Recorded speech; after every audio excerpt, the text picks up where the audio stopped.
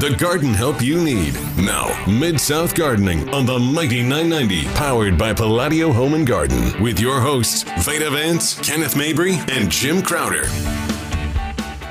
Hey, good morning, everybody, and welcome to Mid-South Gardening on the Mighty 990 and 107.9 FM. If you want to give us a call this morning, 260-5926, 260-5926. And Jim, people are probably wondering, why in the heck is Kenny over there in front of the camera once again? Well, you know, sometimes women are occasionally late. How can I say this gently? You just did, thank you. Our great friend and co-host of the show, Miss Veda Vance, she'll be here shortly, so she'll be taking over these responsibilities as soon as she gets here. But, Jim, driving in this morning, it wasn't too bad. No, it wasn't bad at all. Saw a little black ice here and there. Well, that's why I went so slow. I mean, I was creeping along just because I didn't know what's in front of me, and I couldn't really see a whole lot. But little ice in some of the turn lanes that was crunchy, but no, you know, I figured, you know, I had a little text yesterday afternoon. I thought everything points like this is just going to melt off and dry up because of the winds and because of it's been so warm, and it pretty much did. I got a little about 5 inches at my house. You know, that was the 1 to 3 that the Weather Service predicted. But other than that, you know, it sure was pretty. It was a beautiful snow, and I was talking to a lady from New York the other day. She was in town because her daughter just moved here, and this is when the weather was absolutely beautiful. And she was like, "God, y'all have it made down here. This weather is unbelievable. In fact, I think I want to move down here." And it was one of those things where we always say, you know, if you don't like the weather, give it a day, right? Or give it a minute. Yeah. And I'm thinking, here we are in March. We've had some of the prettiest weather of the year. And then, of course, we get this. Yeah, Carol and I started out. We had some errands we needed to run yesterday. You know, I was down here at the radio station, and it was really nice. And then suddenly the wind shifted, and then, you know, within just an hour or so, it dropped 20 degrees or so, you know? Yeah, it did. It was tough. Look who's here. Miss Veda Vance is here. She made it okay. Made it. Here you go, back here. I'm going to go ahead I was just lying. I wanted to sleep more. Yeah, that's what I figured. Well, it was one of those where my alarm went off this morning, and I usually hit the snooze button, right? Which, of course, I did. And then I'm laying there halfway asleep again, and Gina kicks me and she says, "You know, it might take you a little longer to get there this morning." So in my stupor, I'd forgotten that it had snowed last night. So of course I jumped up and, you know, got dressed and came on in. But I think I got here up about 3:30 and did some reading and then I know, and I texted you and said, I think I'm going to be 30 minutes late because I'm not in a garage. And I wasn't realizing how deep. I know. That's what I said. I was like, okay, I remember Jim has no garage either. And you're going to be out there shoveling snow. And so I was like, yeah, and if he can do it, I can do it. Yeah, like we were talking the driveway was clear. It's just my car had 4 feet of snow on it. Exactly. But I was telling Kenneth I left the snow on it, though, for traction. I know. Good idea. I clear a little bit in the window so I can see left, right, and in front of me, and I'm gone. Now, what about the cold weather, though, guys? After this warm, beautiful weather we had, I mean, what, as far as gardening goes, is there concerns out there? You know, we are lucky that it didn't get as cold as they anticipated. It got pretty cold. I was hearing as low as 18, and the lowest I've seen this morning is about 26. My truck told me 24. Okay, well, then that's not as good as I'd hope. But anyway, I suspect we're going to lose most of the hydrangea flowers. See, and people don't want to hear that. I know. You know, now I do have some that still have tight buds down inside the plant, but most of the ones at the top, which where mine are, they're sitting there in all their glory the other day. I did have people asking me if that was the only thing they were worried about. I was impressed. Was the hydrangeas, and some people are covering them. But would that? No, it doesn't help. Yeah, I was going to say, wait, that's not going to help. Yeah. But if it got ice on it, that's still not going to help. Yeah, the ice actually does help because it limits how much. It limits the way it thaws. Okay. Ah, gotcha. Yeah, when you have a frozen bud that doesn't have any ice on it and the sun hits it, you get one side heats up, just like in sun scald, where you have the bark heat up on one side. Yeah. And so it actually tears that tissue inside there. If it's covered in ice, it thaws much slower. Now, whether we got enough on it or not, we're just going to have to wait and see. Well, but does it insulate the plant as well? It insulates the ground. Okay. And it stops water loss. So, if it's covered like on gardenias, if you get them ice covered, you don't get the wind burn on them. Right. All right. So, but covering doesn't really help. It stops frost, but doesn't stop freezes because it's just as cold under that cover as it is on top. Yeah. So I was wondering, last time we had put plastic over everything, and then it snowed on top of that. Right. So it created like a greenhouse. Yeah, underneath that, you got all the heat from the earth. Yeah, it was and plastic. And as you can see, the roads and stuff, there's a lot of heat already in the ground. There is. And I don't mind using plastic, but you never really want plastic touching the tissue of the plant. Not on flowers, right. Or when if the sun was coming out real intense this morning, you'd want to get it off quick if you did. Well, the wind will help. I mean, the plastic would help against wind burn. Yeah. Okay. But if it's just like we said, it's just as cold under the plastic as it is on top. Mm-hmm. So it doesn't help you with frost because frost will actually go right through that. Well, and that's what I was asking, as far as the frost cloth, the lightweight fabric that people use to put over shrubs and different plants. That would, in a sense, help, though. That helps. Because you're not going to... Frost. Right, exactly. Okay, well... And every little bit. Yeah, every little bit. Was is anything that people can do today, then, if they didn't do anything yesterday? Well, if you could get your water on, go out there and wash it off. Yeah. We used to do that at the nursery. You get a frost on things that we had already stocked up on. I'd get out there real early in the morning just as the sun rises and just wash everything down because the water coming out of there is about 55 degrees or much warmer than the and it would just wash everything down and help protect it. I'm not sure you can turn your water on this morning. Yeah, I'm just thinking about that. Yeah, and we won't know damage until when? I mean, till things starts to flush out, or when it thaws, we should see that tissue turn black pretty quick. So we let's just wait and see. I did put my citrus trees in the building. That's good. The one thing I was more concerned about was sun scald, and that's where in the Southwest they call it Southwest scald because typically it's so cold that it's late in the afternoon before the sun really makes that bark expand. On a tree you were talking about? On a tree, yeah. Or large anything shrubs. that has papery bark. Things like dogwoods up until they're 5 or 6 years old. Right. Any fruit trees when they're young. Japanese maples particularly because they quite often don't get corky bark on them. But what happens, you get a day like this, we've got sap rising already. And that's the thing. That's the issue. And then it freezes, okay? And that's not an issue. It can survive that.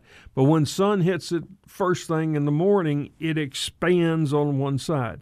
And it can be as much as 70, in fact, 77 degrees is what they've actually measured, 77 degrees difference between the front and back of a plant. Hold on. Yeah. Just a minute. Just from the heat hitting that trunk. Now, of course, that would vary some on whether it's a dark-colored trunk and that sort of thing. But there is definitely it's warmer on that sunny side. Huge temperature difference. So as it expands where you have that area that's frozen and not frozen, it will get a hairline crack there. And you won't know it. Probably won't see it. Yeah. It'll leaf out just fine, be good, and then in June or so you'll have a limb kind of wilt and die off, and then over the next 3 to 5 years it'll just go backwards on you. Isn't that crazy? Yeah, it is crazy. Well, like right now it's 24 degrees, feels like 11, but the sun's fixing to come out like listen, I'm reading the weather like it's for real going to happen just like this, but it's supposed to be sunny starting around 7. And that's the reason on Thursday I think I put out the sun scald advisory because I knew we were going to have very cold temperatures and sunny mornings immediately tonight or last night and again tonight. Right, that's true. But then like at 2 p.m. it's 33, feels like 25. But if it's sun shining, it'll feel like 43. Yeah. Well, do we think with the sap that was coming up on everything because of the beautiful weather we've had, are we going to see potentially some of that happen? I think we're going to see Japanese maples and dogwoods and those kind of things. And as I told people, wrap them with anything you got, Christmas ribbon, anything you got to wrap up on that trunk to keep the sunlight off of it. Now, would it be just a smaller, younger specimen? Wait, shouldn't I put wrapping paper on there before I put the bow? That'd be fine. Anything on it, tree wrap if you've got it, but even a sheet wrapped around the trunk or something to keep the sun off of it. So anything, basically, right. But, Japanese maples, even some of the grafted ones, I had one in my yard that I got from the nursery that was damaged in the freeze we were talking about earlier back in 86 or something like that. And then even a couple of years ago we had that. Yeah, and it had died back, and then finally it was in the nursery and died back to one limb, and it looked like it was going to survive. So I paid practically nothing for it and took it home. And it lived a couple of years, but then it started going backwards again, But where the graft was, it had, and it was 4 or 5 inches across. It had a little corky bark there, but above the graft, it was all smooth, papery bark. Wow. So, that's just the way Japanese maples are. Dogwoods, till about year 7, they're like that. Fig trees, I'm real concerned about our figs again this year. I'm just full of good news this morning. Yeah, I know. I was just thinking about the fig trees and going, where did I put those? Yeah. Were they covered? Are they in the greenhouse? Or are they sitting right outside? Here they go. They're coming back from the ground again. The ones that were planted. Out. It's called nature's way of pruning. Yeah. That's true. That's why you don't have to prune in the forest. All right, well, when we get back, guys, we got some hopefully some good news for people. And I wrote down a few notes last night. We'll talk about the old squirrels getting to the Japanese maples also. Don't know what it is about that. And I was talking to a guy, and this is a funny story, and we'll get into it, about Elaeagnus. A lot of people call him Elaeagnus. Yes, for whatever reason, but I wrote down Nandina versus Elaeagnus. Well, which one has the worst rap, So we'll talk about a lot of these. That'll be close. Yeah, once you see there's when I'm right there.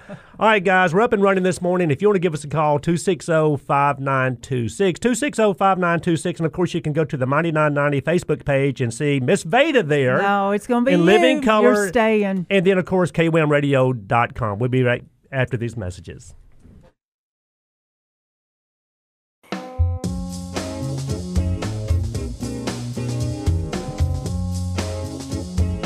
Good morning. Welcome back to Mid-South Gardening. Glad I made it this morning, and it was so easy. It was not that bad. The drive is easy, y'all, so if you're planning on going anywhere, don't fret. You'll be able to make it. Just take your time. Let me tell you about this story with the Elaeagnus, okay? Had a gentleman come into the garden center yesterday, and he wanted to feed his Elaeagnus. And I'm like, great. In my mind, I'm thinking, why? Yeah, this is great. Somebody's actually got Elaeagnus, and they want to take care of it instead of trying to dig it up and throw it away. And he had a driveway, of course, like most of us do, going to his house. But he's in he's down in Mississippi, kind of in a rural area. And right beside the driveway, on the other side of the driveway, there's a big drainage ditch, okay? Well, he's got the Elaeagnus lining the driveway to more or less hide the ditch. Well, that's a good plan. Yeah. So I'll, showing him, the product to go down one side of this thing and feed this Elaeagnus. But then he asked me, he said, why does my wife not like this plant? And I'm like, I don't know, man. It gets a bad rap. And then it made me think, about Nandinas. Mm-hmm. If I ever mention the word Nandina to a customer, automatically I get slapped. Yes, I know, same. And people are thinking of the old-fashioned Nandina domestica that gets 8 foot tall, 5 foot wide, spreads everywhere. But no, there are some really beautiful Nandinas out there. And I tell you what, and for the purpose of what this guy was doing, Elaeagnus was the perfect shrub, to make that hedge. And, he keeps it trimmed and everything, but it's a thick, tough, durable shrub. Mm-hmm. But people see that silvery foliage for the first time and think something's wrong with it. Right. And it smells wonderful in the fall. Oh, yeah. When it's in bloom, it's just magnificent. Well, see, I didn't know that there was some difference in the Elaeagnus. I thought there was there's just some that are variety. even that you can't even sell anymore. Yeah. Right, or they climb basically. I saw one 5 feet up a tree. Yeah. Well, the whole bush didn't climb, but They'll it send out had those a long couple runners. Yeah, and I had no idea, but that's one that we don't sell anymore. Or is that several of them now have been banned because they seed so readily. Kind of like a privet. We used to sell one, a deciduous one, Elaeagnus umbellata, back in the 70s. That was one of the best ones for birds. It had translucent red berries, masses of berries on them. But that was but there's the issue. problem. Yeah. Yeah. And then now we can sell Elaeagnus fruitlandii is the one that's been banned. Yeah. And it looks very much like the other one. The ebony or whatever it is. Yeah, Ebongi. Yeah.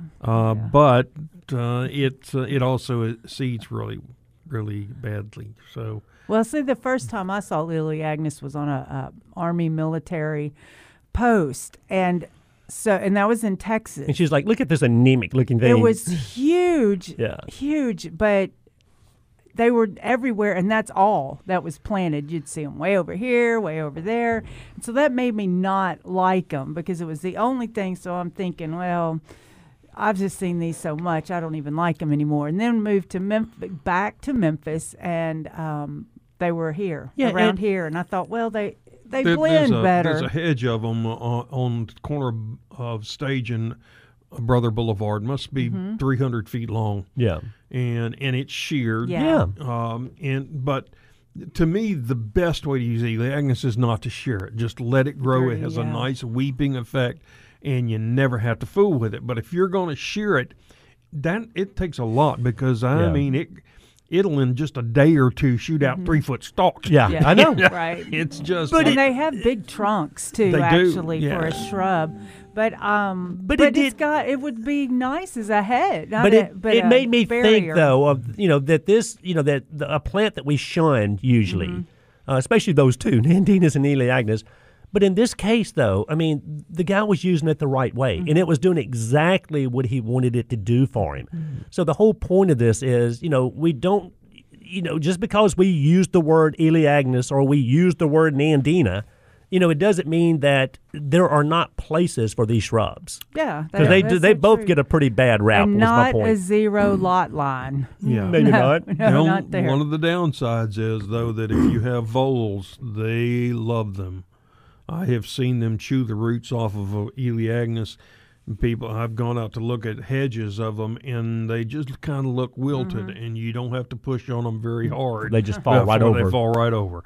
Yeah. Go figure. So, if you've got a vole issue, Elaeagnus would not be the one I would pick for a hedge. It's amazing what voles can do. The first time I really saw what they can do was in the shaded area. We had cast iron plants planted, where we planted them actually, and came back a couple of weeks, and all I could see was half of the cast iron plants sticking out of the ground.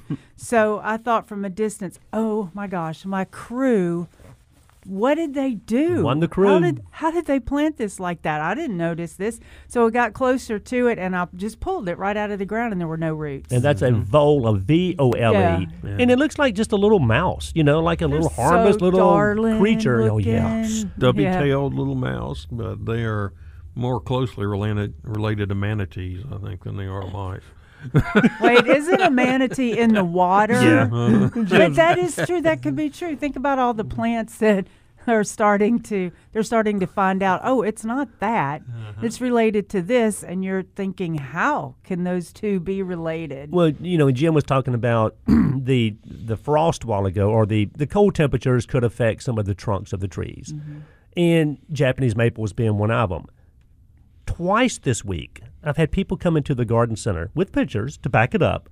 What is wrong with my Japanese maple? Of course, they haven't leafed out yet, but you could almost just see the little teeth marks, the gnaw marks Really? Yes, they're stripping the bark off of the limbs and the trunk of these weeping Japanese maples. And of course, the squirrels that are doing it. And I've seen it so many times before, but I'm just thinking, I wonder what is it with the squirrels and the Japanese maples? Survival, I guess. Sugar water. Yeah. Sugar Yeah, water. so it's survival. Maples, maple syrup. Yeah. The sap is sweet.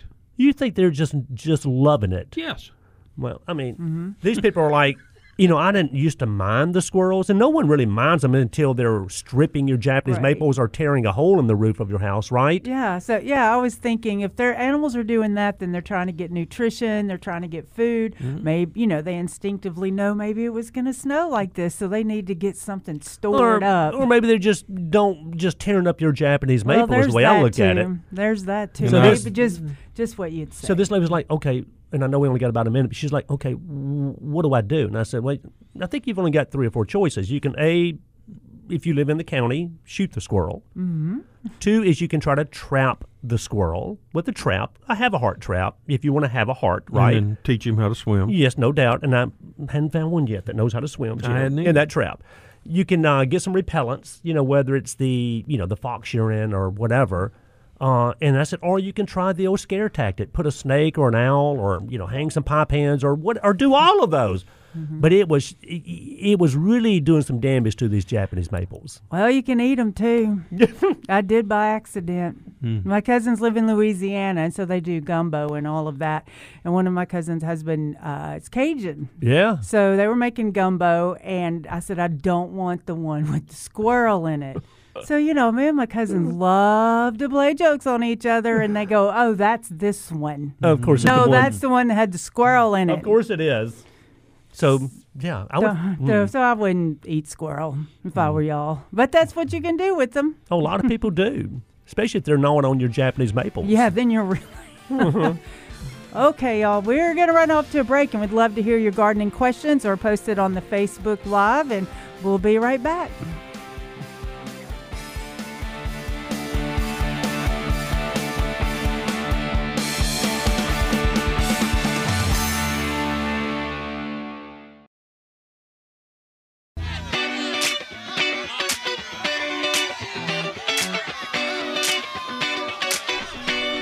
Good morning and welcome back. The thing that was strange to me was driving when there was snow and sunlight at 5:45 in the morning. It's crazy. That's weird because normally all our snow's done before we start having daylight early. I'm feeling like I'm in a whole different town. It's a beautiful drive in. I mean, was it? You got to go slow. I went slow, but I mean, in the yards and the houses and the shrubs. I mean, it was really beautiful, but. There again, here we are in March after this beautiful weather that we've had. I mean, shorts and T-shirts, right? And, of course, here, with this cold weather. And I had a lot of people call me yesterday concerned about their hydrangeas, and that's what Jim was talking about earlier, that, this happens, it seems like, almost every year. Something happens to our hydrangeas, the old-fashioned, pinks and blues. And then you wonder... we're not going to stop planting our hydrangeas around here, but it's just one of those things where they're susceptible to these late cold snaps. The endless summer, so if we miss the first bloom... in theory, yes. Yeah, in theory, I know. Have you really seen them do what they say they do? None of mine have ever performed like they say. Now, the new one that's out, and I have forgotten the name of it right now, they say is the best of the rebloomers. It's a dwarf, only gets like 2 feet tall. Is it in the Endless Summer collection? It is Endless Summer, and I saw some reviews of it, and it actually does rebloom fairly well. But I have left them and not pruned them and got 1 or 2 flowers. Last year, I pruned everything off. I got 4 flowers at the end of the season. So, to me, they're just not dependable. Penny Mac has done better for me as a rebloomer than... even the Endless Summer, some of the Endless Summer varieties. Has, yeah.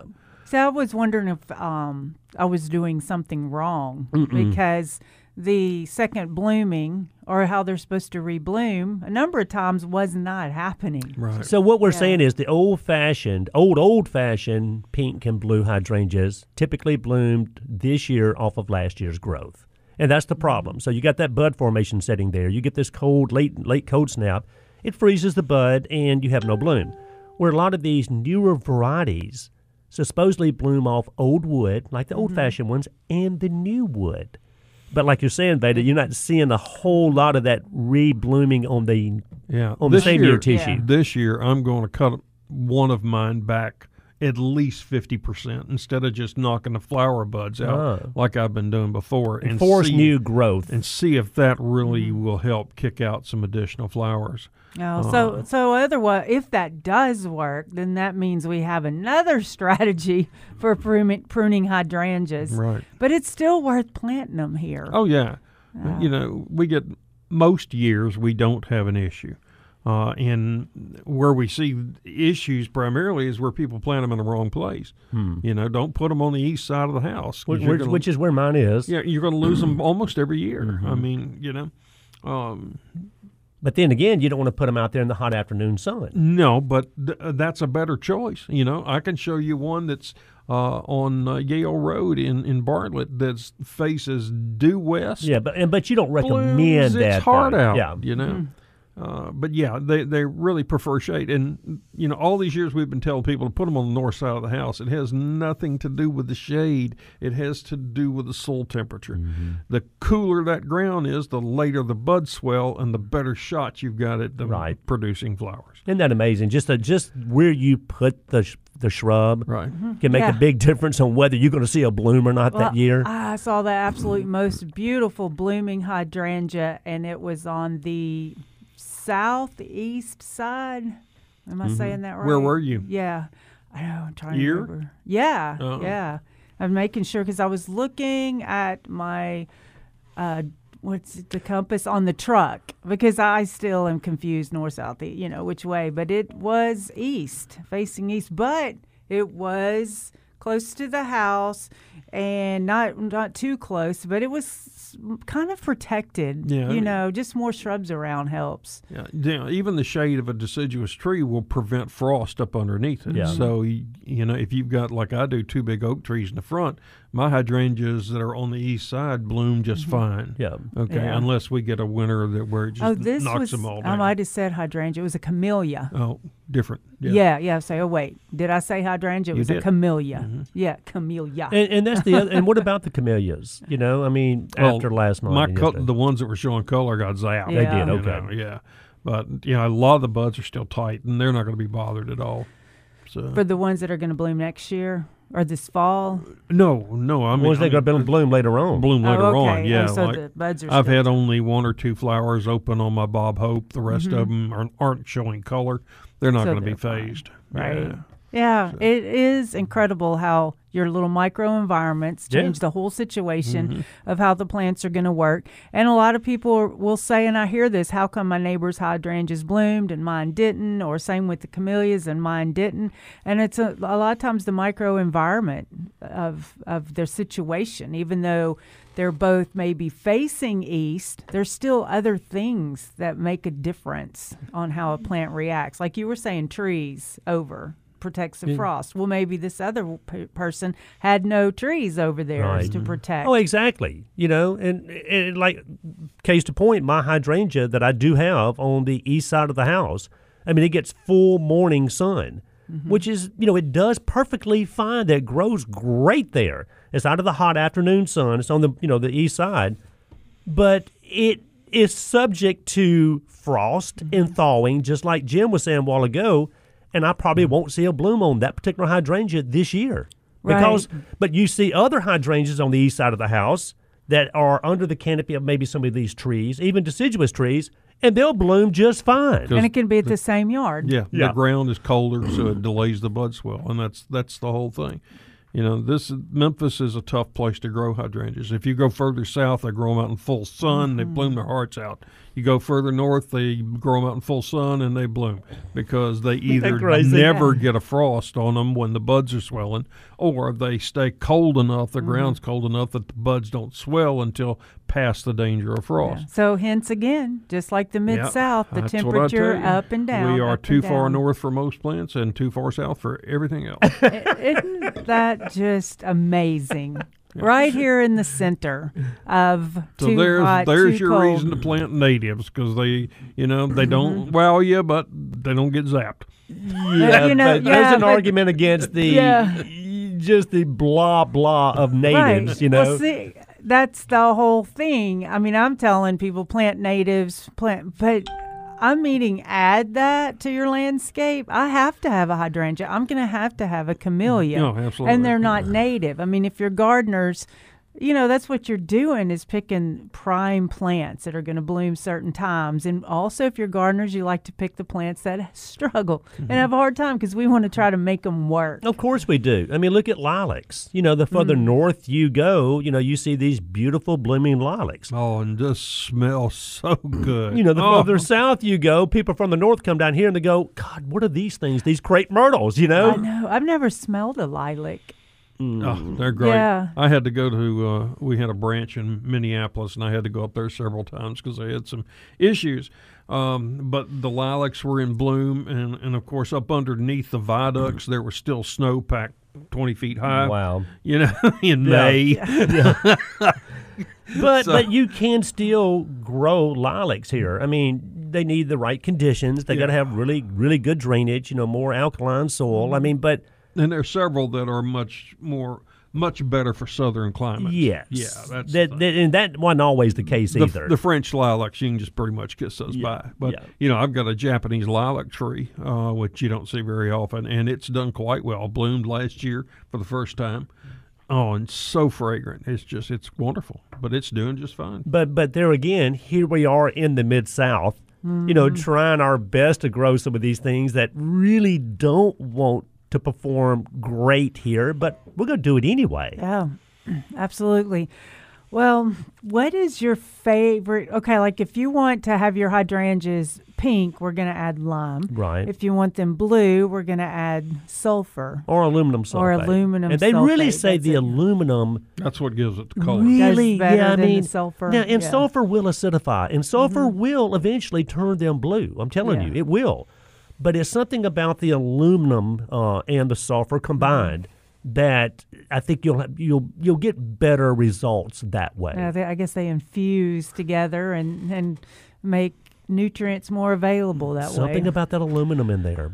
Wow. Aluminum. I wonder what's the majority of the people's favorite color of hydrangea. I think blue. Yeah. Well, you see more blue, simply because our soil tends to be acidic around here. Well, but also there's not a lot of naturally blue blooming things out there. That's one of the things. And I posted a picture of my Georgia blue Veronica, and so many people responded about how pretty the blue was. Because think about it, there is no blue pigment. Yeah. I mean, it's how the plant blends greens and yellows to make that blue. Crazy. And to me, just what drove it to develop that way? Yeah. Yeah. What's the reason behind why blue? Yeah. So, I think, people go out and they search for blues. I've never thought about having a blue garden because it's, there's hard to find blues, but actually there's a lot. You could do the ajuga because it blooms blue, the mazis, and then, of course, a lot of salvias. There's I know 3 or 4 that have the blue on it, like the mealy cup sage. Is that what we still call that? Yeah. And But salvias are great. And, you'll get some blue bloom off of that. And then we do the hydrangeas. And you can do Caryopteris. Yep. That's a pretty little blue flower. Yeah. I couldn't remember what that was. Yeah, so there are. So if you wanted to do a blue garden, because we have people in the garden center picking blues out just because that's the least amount. You've got lots of reds and lavenders.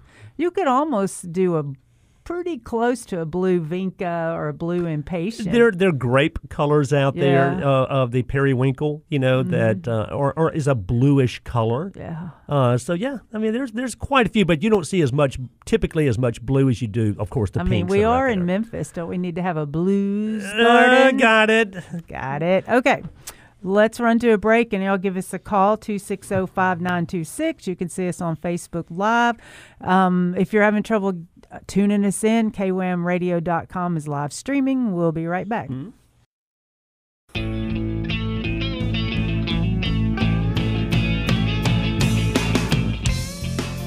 Good morning and welcome back to Mid-South Gardening. Give us a call, 260-5926, or You can look at us on Facebook Live, and you can post questions that way. Yeah, the Mighty 990 right there. Veda, I'm sitting here looking at you right now. Are you? Yeah, 2 ways. I got my phone on. I'm looking at you. Oh, yeah. Make sure you hide that phone so I can't see me. Yeah, hush. Because then you see the 7-second delay, and that confuses me. You're so funny. Also, keep in mind, guys, we talked about this last weekend, the 2022 Daffodil Show, coming up March the 19th and March the 20th at the Dixon Gallery and Gardens. The 19th from 2 to 5 and the 20th from 1 to 4. And it's just, it's great, I'm telling you. And, I wonder, there again, people are trying their best to have certain things bloom at a certain time. Okay? In this case, daffodils blooming for the Daffodil Show. And sometimes that can be really hard to do. Yeah. Yeah, absolutely. Since we saw some blooming in December. Oh, yeah. There's some blooming now. I was seeing a lot of patches of the daffodils. Absolutely you have. I think it was the littler ones, though. I haven't seen the big blooms yet. Well, but I mean, a lot of that, was a lot weather. of people have said, though, that even their King Alfreds are smaller flowers this year. Okay. Yeah. I wonder why that would be. Because they're up and down temperature, I'm sure. And we'll talk about this more, but just remember the Daffodil Show, y'all, at the Dixon Gallery and Gardens, Saturday, March the 19th, and Sunday, March the 20th. And you can go to the Dixon Gallery and Garden website and read about, if you want to enter some of your daffodils. As a judge, you enter these beautiful blooms. So like if I'm driving down the road and I see a really cool pull daffodil. over, grab that thing, run it down to the Dixon and get it entered. Yes. And see how that works. Well, also the Memphis Botanic Garden has the cherry blossom picnic. But that's on March 19th. Well, that's the same day as as one of the same days as they're the just Daffodil Show. Like 100 yards apart. Right. So there's no reason you can't see them both. Maybe they can just watch both of them. Ooh, I don't know. March 19th. It could be beautifully sunny or it could be cold and rainy. Who knows? Right. So all kinds of good events, lots of good events that are going on. But if you want some information, if you want all the attention in the world from your gardener, then if you head up to the garden centers on days like this, there'll be less people and you can chat more. Yeah, and then one of the things also, we're talking about, the crazy weather that we have here in the Mid-South. It does have an effect on the tissue of different plants. And in this case, I'm talking about evergreen plants. Evergreens are, as we know, are shrubs or trees that hold their needles or hold their foliage, mostly year-round. But they still replace that foliage. You get natural leaf drop and you get new growth, okay? One of the things, for example, like Cleara, for example, and some evergreen viburnums, had a lady come into the garden center this week, and she had a sample of her evergreen viburnum that she had cut the limb off, brought it in, because the foliage looked horrible. Spots on it, some reddish, pigmentation, some yellow pigmentation. And she's like, what am I doing? How am I killing these things? I'm like, you're not at all, It's just not uncommon to see spotting and that defunct-looking tissue this time of year on your evergreens. So when I said, go out there, and feed them really good, gave her some fertilizer, and let's wait and see what the new growth looks like. Right. Because, think about even Cleara right now. You always see those spots in Cleara. So if you've got evergreen shrubs, especially fairly large-leaved evergreen shrubs, you're going to see some damage out there. You just are. And a lot of times it's just superficial, Veda, as you know. So a lot of times, we just have to wait until the new growth flushes out. Let's take a look at the new growth. Now, if it's clean and green, we're fine, Now, if the new growth comes out with spots on it, per se, then, let's get in there and start applying some fungicides or whatever. But just keep in mind, just because you're seeing some bad-looking leaves out there this time of year, you're looking at old foliage that has been there since last year. Yeah, and I haven't ever seen a Cleara die from that type of issue. I hardly ever see them die. Well, they do great. They're so beautiful, and especially if you can prune them right, if you're keeping them in a small area, their leaves are waxy, and You get some and this little viburnum change. was the same way. You get a little bit of change in color, but they get those huge stalks, like especially if you're pruning them. And then if you reach down in and just prune those huge stalks out, then you may have a hole, but it fluffs back out, sort of like a boxwood does. And even look at azaleas this time of year. You know, I mean, a lot of people, you know, if your azaleas are ever going to look bad, they're going to look bad this time of year. There again, I mean, because you're looking at the foliage from last year. That foliage has been around, you know, for the whole growing season through the winter, and we still have it on our azaleas now. And then they'll bloom, hopefully, and then they'll flush out that new growth. So that's my thing, though, is as bad as a lot of evergreens look right now, a lot of that is just superficial. Yeah, we're still running into spring. There's so much transition into spring. Our plants are springing into beauty. Yeah, they are. but this young lady just knew that it was something that she was doing or not doing for these viburnums in this case to look this way. And of course, you know, we say this all the time. I mean, they need to be in the right environment. They need the right amount of sun. They need the right amount of drainage. I mean, there's certain things that we have to do, but I just wanted to bring that up because a lot of people go out there, walk their landscapes right now. They'll see these blemishes and think they have a major problem where a lot of times you don't.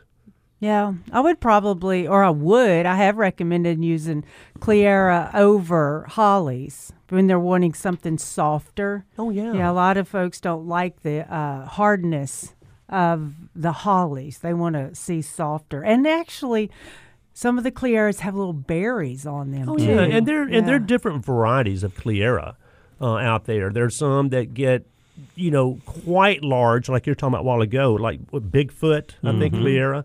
Then there's Bronze Beauty and some of these other ones. But it's a neat little shrub also.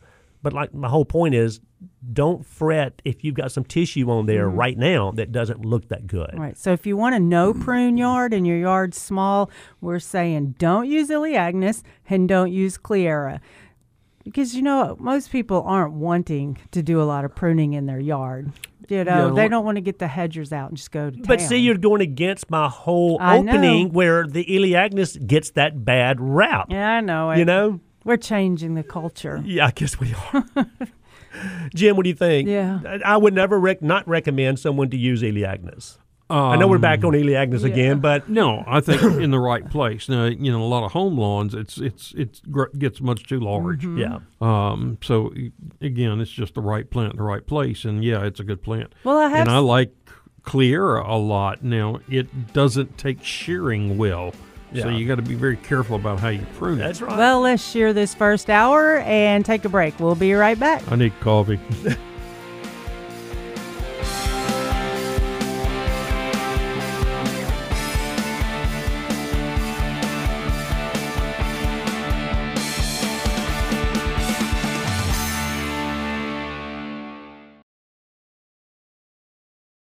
The garden help you need. Now, Mid-South Gardening on the Mighty 990, powered by Palladio Home and Garden, with your hosts, Veda Vance, Kenneth Mabry, and Jim Crowder.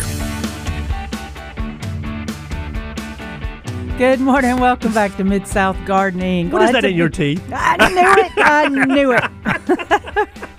All right, fine then. Let me just get the mic just right. She was eating that cookie as quick as she could, y'all. I'm telling you. I can't take you guys anywhere. No, Jim brings us a picnic in the morning. It's so awesome. Kenneth and I get here. We're thirsty. And we're Jim hungry. has water, and he's got a fruit bar for you. And like Clara said, she can't take us anywhere. Love it. If you want to give us a call this morning, 260-5926, 260-5926. And, of course, go to Mighty 990 Facebook page, and you'll see Miss Veda right there. You can shoot us a text like John Russell did a second ago. We were talking about the blues out there.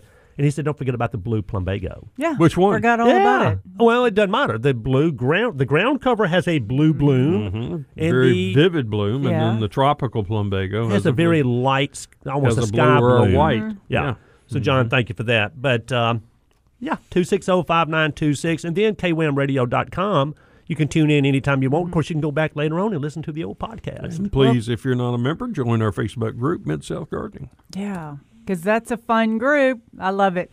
Also, we were going to talk about the potting soils for houseplants because we both had total different experiences this week with houseplants. Yeah, and soil. I'll give you mine, and then, or you give me yours, and I'll give you mine. But my point was, and I made it just a note, is it is really important, and we've talked about this before, to use a quality potting soil.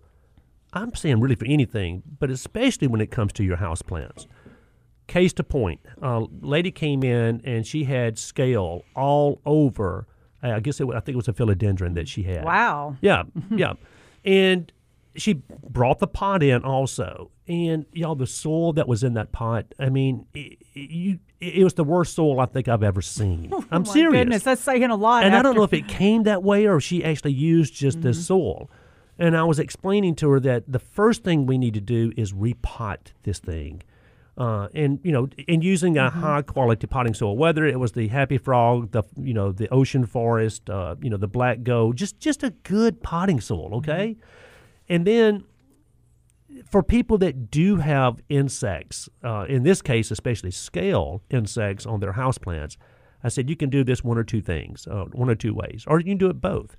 Ideally an oil-based spray. And she bought some neem oil, okay? And then she was going to spray the foliage, top and bottom, and the trunks with neem oil.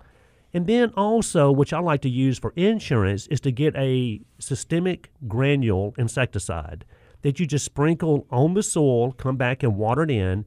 The roots will absorb the product, as you know, and it will just give you protection for about 6 weeks, okay? Right.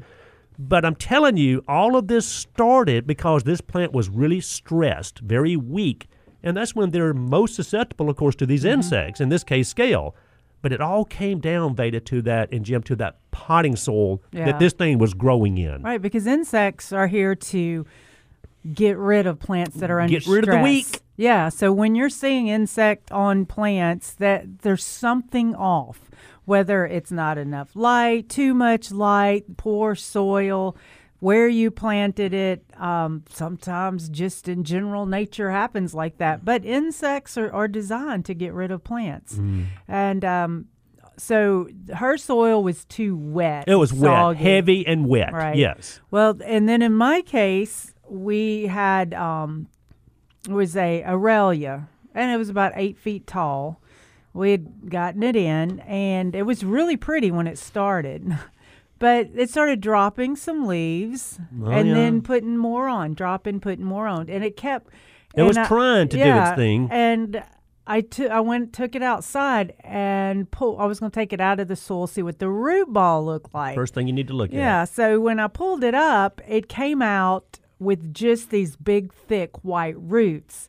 But that's all they were. There were like 4 or 5 thick white roots, which is what holds your plant up. But there was not that good fibrous root system you usually see down there. Right. It did. So it was so peaty that it didn't create a soil web to make the root system grow to be able to supply enough nutrients to keep the plant from losing leaves and then growing and losing leaves. So a lot of times I've heard people have that even in their landscape, and it's root bound. Yeah. So it happens both ways, but the soil was so peaty. Yeah, I mean, so it is important. I'm telling you, and I've been just as guilty as anybody way back when before I knew better. I mean, I would just grab the cheapest bag of potting soil I could find. It had potting soil written on the bag, right? Right. And it's cheaper than this other brand over here.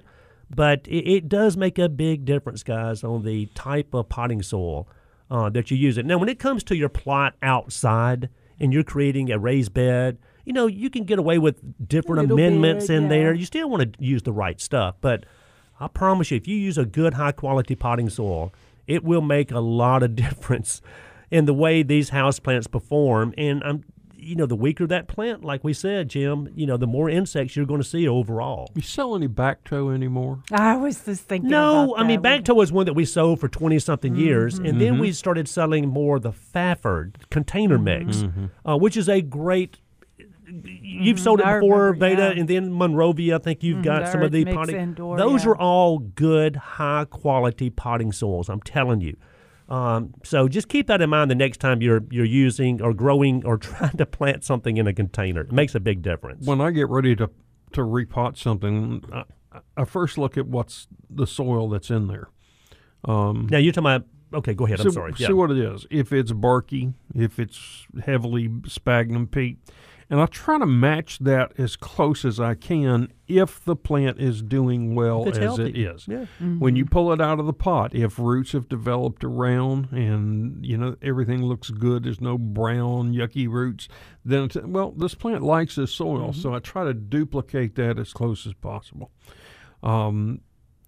Where I see most people make a mistake is by not loosening that root ball when they put it into the container and getting those roots out into your new mix, or using a different type soil, because when roots get to something that's a texture difference, they don't want to enter that. They'll just continue to stay where they're at, and you'll get, like Veda was talking about, a very tall plant with a tiny little root ball on it. We see this even a lot in nursery plants where they'll start something like a camellia or a loquat in a 4-inch pot to start with. Okay, but the root, by the time they put it up into a gallon, should have gone in a 3-gallon. And you've got these circular roots, and those are eventually going to choke the plant. Now, it may take 20 years, but it's going to happen. So, the younger the plant you can get, the better off you are. If you're buying a 25-foot tree and it's in a 15-gallon pot, you got issues. Okay. It's probably not ever going to perform well for you, regardless of the price. Because of the way the roots have already started to grow in that container. Exactly. Yeah. You could not cut enough roots loose and it survived. Yeah. So to make it right. I always tell people, plant the smallest plants you can stand. Yeah. You're going to end up probably outgrowing a larger one. Well, and then what I found out a number of years back was people want to start with the biggest tree possible because they feel like it's going to be bigger sooner. Yeah. But really, if you're planting a 15-gallon next to a 25-gallon, that 15-gallon will catch up to the 25-gallon large tree, and then they'll start growing together. I can plant because, a 1-gallon southern magnolia next to a 15-gallon, and the one will outgrow it. Mm-hmm. That is crazy. Yeah. It's because it's taken so long for the root system to develop and spread out on a larger tree. Yeah, and when they used to dig these instead of, and a lot of what you find in container grown trees were not actually container grown. Yeah. They were dug in a field and then put in a container. And the question is, were they root pruned through the years? Now, there's some very good growers that do that, but a lot of them don't, because you can get a bigger tree faster by not root pruning. Yeah, sure, most of them don't. So you could, by the time you get that tree up, and then when they cut it, you're leaving most of the roots back in that field, particularly with something like a southern magnolia. They have very fibrous root systems, and, a ball cypress, you're going to end up leaving lots of roots in the field. Yeah. And I've seen magnolias sit there for 5 years and hardly put on a leaf. Yeah. So think small. Yeah, but also, we were talking about the importance of using a good, high-quality potting soil for containers. And really the same is true. You were talking about peat moss a while ago, is amending our soil when we get ready to plant. In fact, remember back in the day, you couldn't put enough peat moss in the soil. Yeah. And I don't mind peat moss if you use it accordingly. You can add some peat. The good thing about peat, it definitely holds water, okay? Until it gets dry. Well, the bad thing about peat is if you let it completely dry out, it really hardly ever absorbs water. Yeah, then it repels. There's no really nutrients in it, and there's no microbial action. I am not a fan of sphagnum peat moss at all. Well, but my whole point was how much we used to use it. Oh, Jim. yeah. I'm talking about just truckloads. 15, 20 years ago. Yeah, Do you remember? Oh, yeah. We used how many times? How many truckloads of frozen bales of peat moss? And people would use that predominantly as their soil amendment. Yeah. Which, like now, I don't mind using some peat, okay? Yeah. But I'm also going to amend it with other things with that peat. Right. As I recall, after using peat for a number of years, then the Back to Nature blend or the Back to Nature came out. which is the Cottonburg compost. Right. So then it was, we're great landscapers now because we're mixing the back to nature with the peat moss, which was definitely an improvement, but we were still using a lot of peat moss. But we're going to run to a break and tell you more about all of this. And if you have questions, 260-5926 or post them on our Facebook Live page. As Kenneth says, texters. Yeah. Text it to us. We'll be right back.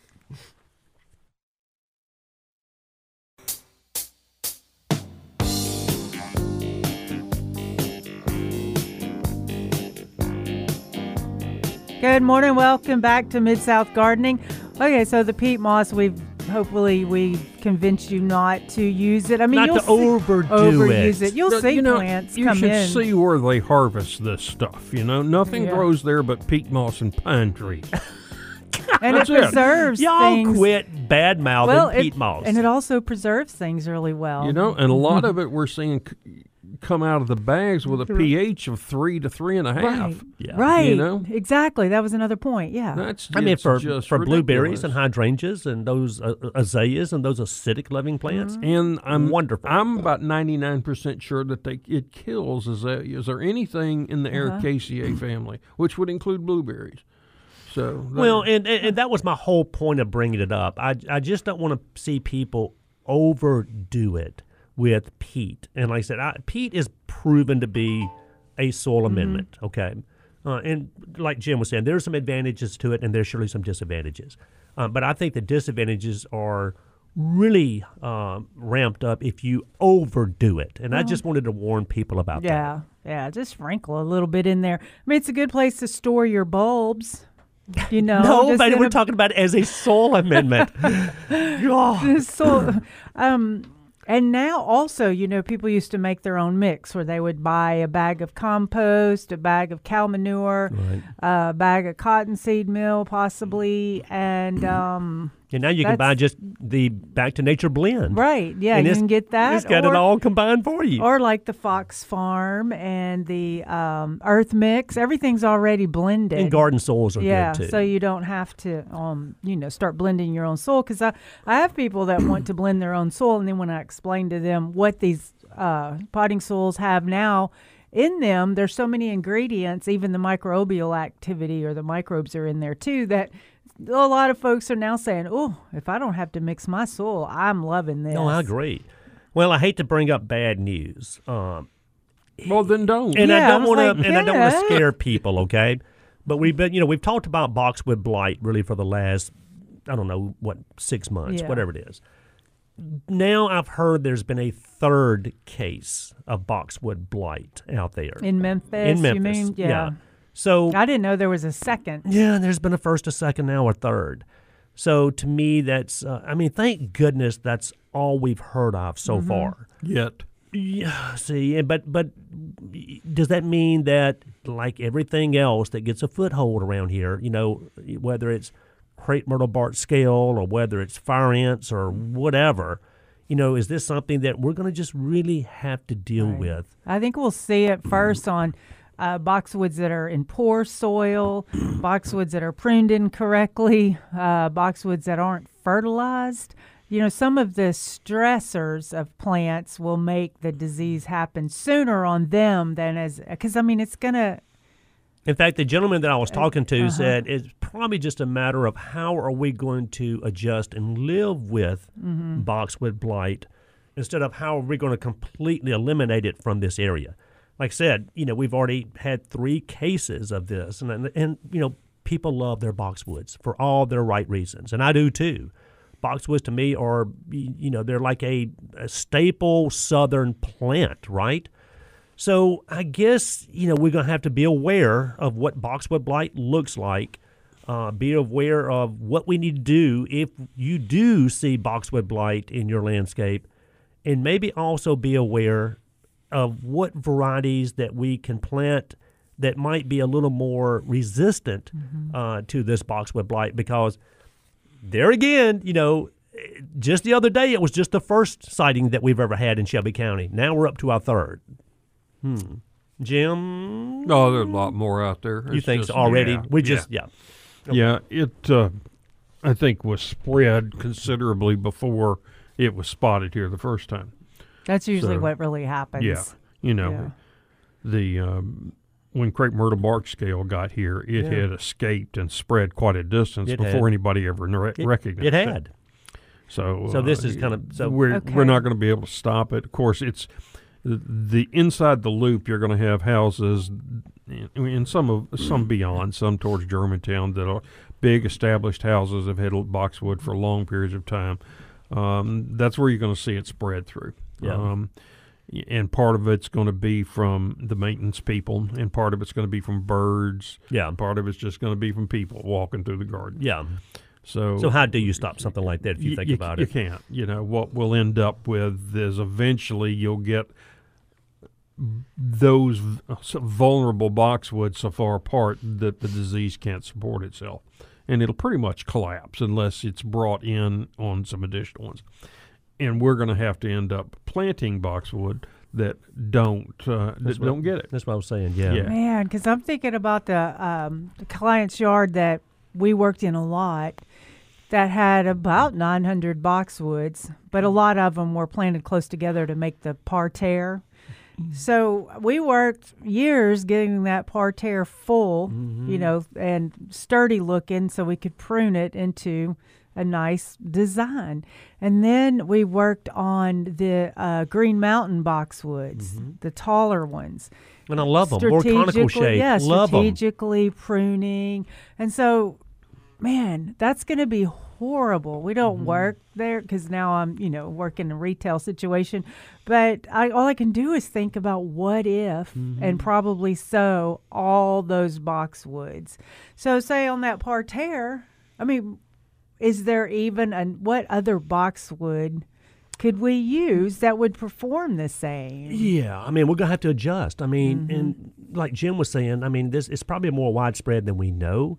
We were just hoping that, we knew it was out in the Virginias and the North Carolinas, and then it was in the eastern Tennessee, then middle Tennessee, and we're thinking, okay, well, so far we're good. Well, of course, now it's here. So it's one of those things where we're going to have to live with, we'll have to adjust to it. But in the meantime, there are going to be some beautiful boxwoods out there, like you're talking about, Veda, even some of these places that you've worked in before. For the dwarf one, there is, and I had to look up the name because I had read this once before, Buxus Seneca Insularis Nana, which we carried that at Dan West. It looks very similar to the true English boxwood, Safruticosa. But it's considered fairly resistant, so I think we'll be able to use that. What's the common? Nana is the common name. Nana? Oh, yeah. Nana, okay. Yeah, and then Green Beauty is considered a resistant one. There aren't any that are totally resistant yet. No, and some of those new gens they've come out with, they are Independence more resistant. and Freedom, and they're beautiful boxwoods also. Yeah. They're supposed to be bred to be more resistant to it. Wintergreen, I think, is going to be a real good option for people. Now, it is a higher maintenance because it grows faster, right? But it's a brilliant green instead of the dark green. But I think it's if you're wanting to do a hedge or something, that's going to be a real option. Right. But the old traditionalists, though, Jim and Veda, that the American box. Yes, yeah, and that's that. When I think of boxwood, that's the one I think of. But we might have to change our way of thinking here before too long. But and if you're planting them in containers, I would still do it because, if it gets an issue in the containers, it's easy just to take them out, throw them away or whatever, and then plant them back, or plant something different back. But I'm still going to put them in containers right now until it Here's gets 10 worse. varieties that are considered resistant. Winter Jim, it gets to be about 4 feet. Little Missy gets to about 2 feet. Green Beauty up to about 5. Jim Stauffer, we've had that one. It's about 4 feet. Nana, which we just talked about. Green Jim is considered resistant. John Baldwin, we've had that one. It gets to about 4 feet. Yeah. Morris Midget, which is a real good one. It only gets to a foot. Would that be a parterre? Yeah, you could use Morris Midget for that. And then New Gen Freedom and New Gen Independence. Yeah. So those that's 10 of the more resistant ones right there. Well, thank goodness that there are some varieties out there that we might have to go to that we won't have that problem with. Right. Yes. And when I come back, there's a few more I wanted to ask about. So y'all get your gardening questions, 260-5926.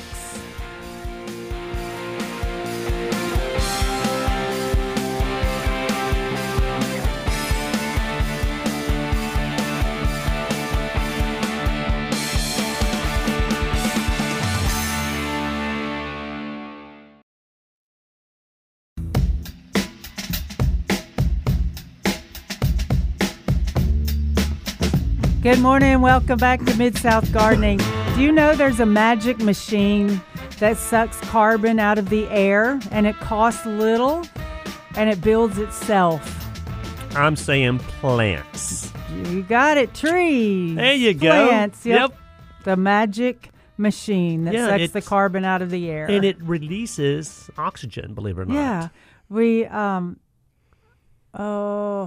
remember when, if trees were cell phone towers, we would definitely plant a lot of trees then. Because we have to have cell phone towers. We're making those more important than our environment. In fact, they're making them look like trees these days. Yeah, and y'all, that doesn't help with the environment. It may help aesthetically, but I don't know if it helps aesthetically either. But I would rather see a cell phone tower that looks like a tree than one that's just stuck out in the middle of nowhere. Just a pole in the air. Yeah. I wonder if any birds have built Oh, I'm sure they nests in have. there. Oh, I'm sure they have. But they're probably like, ooh, I don't like this feeling. Surely.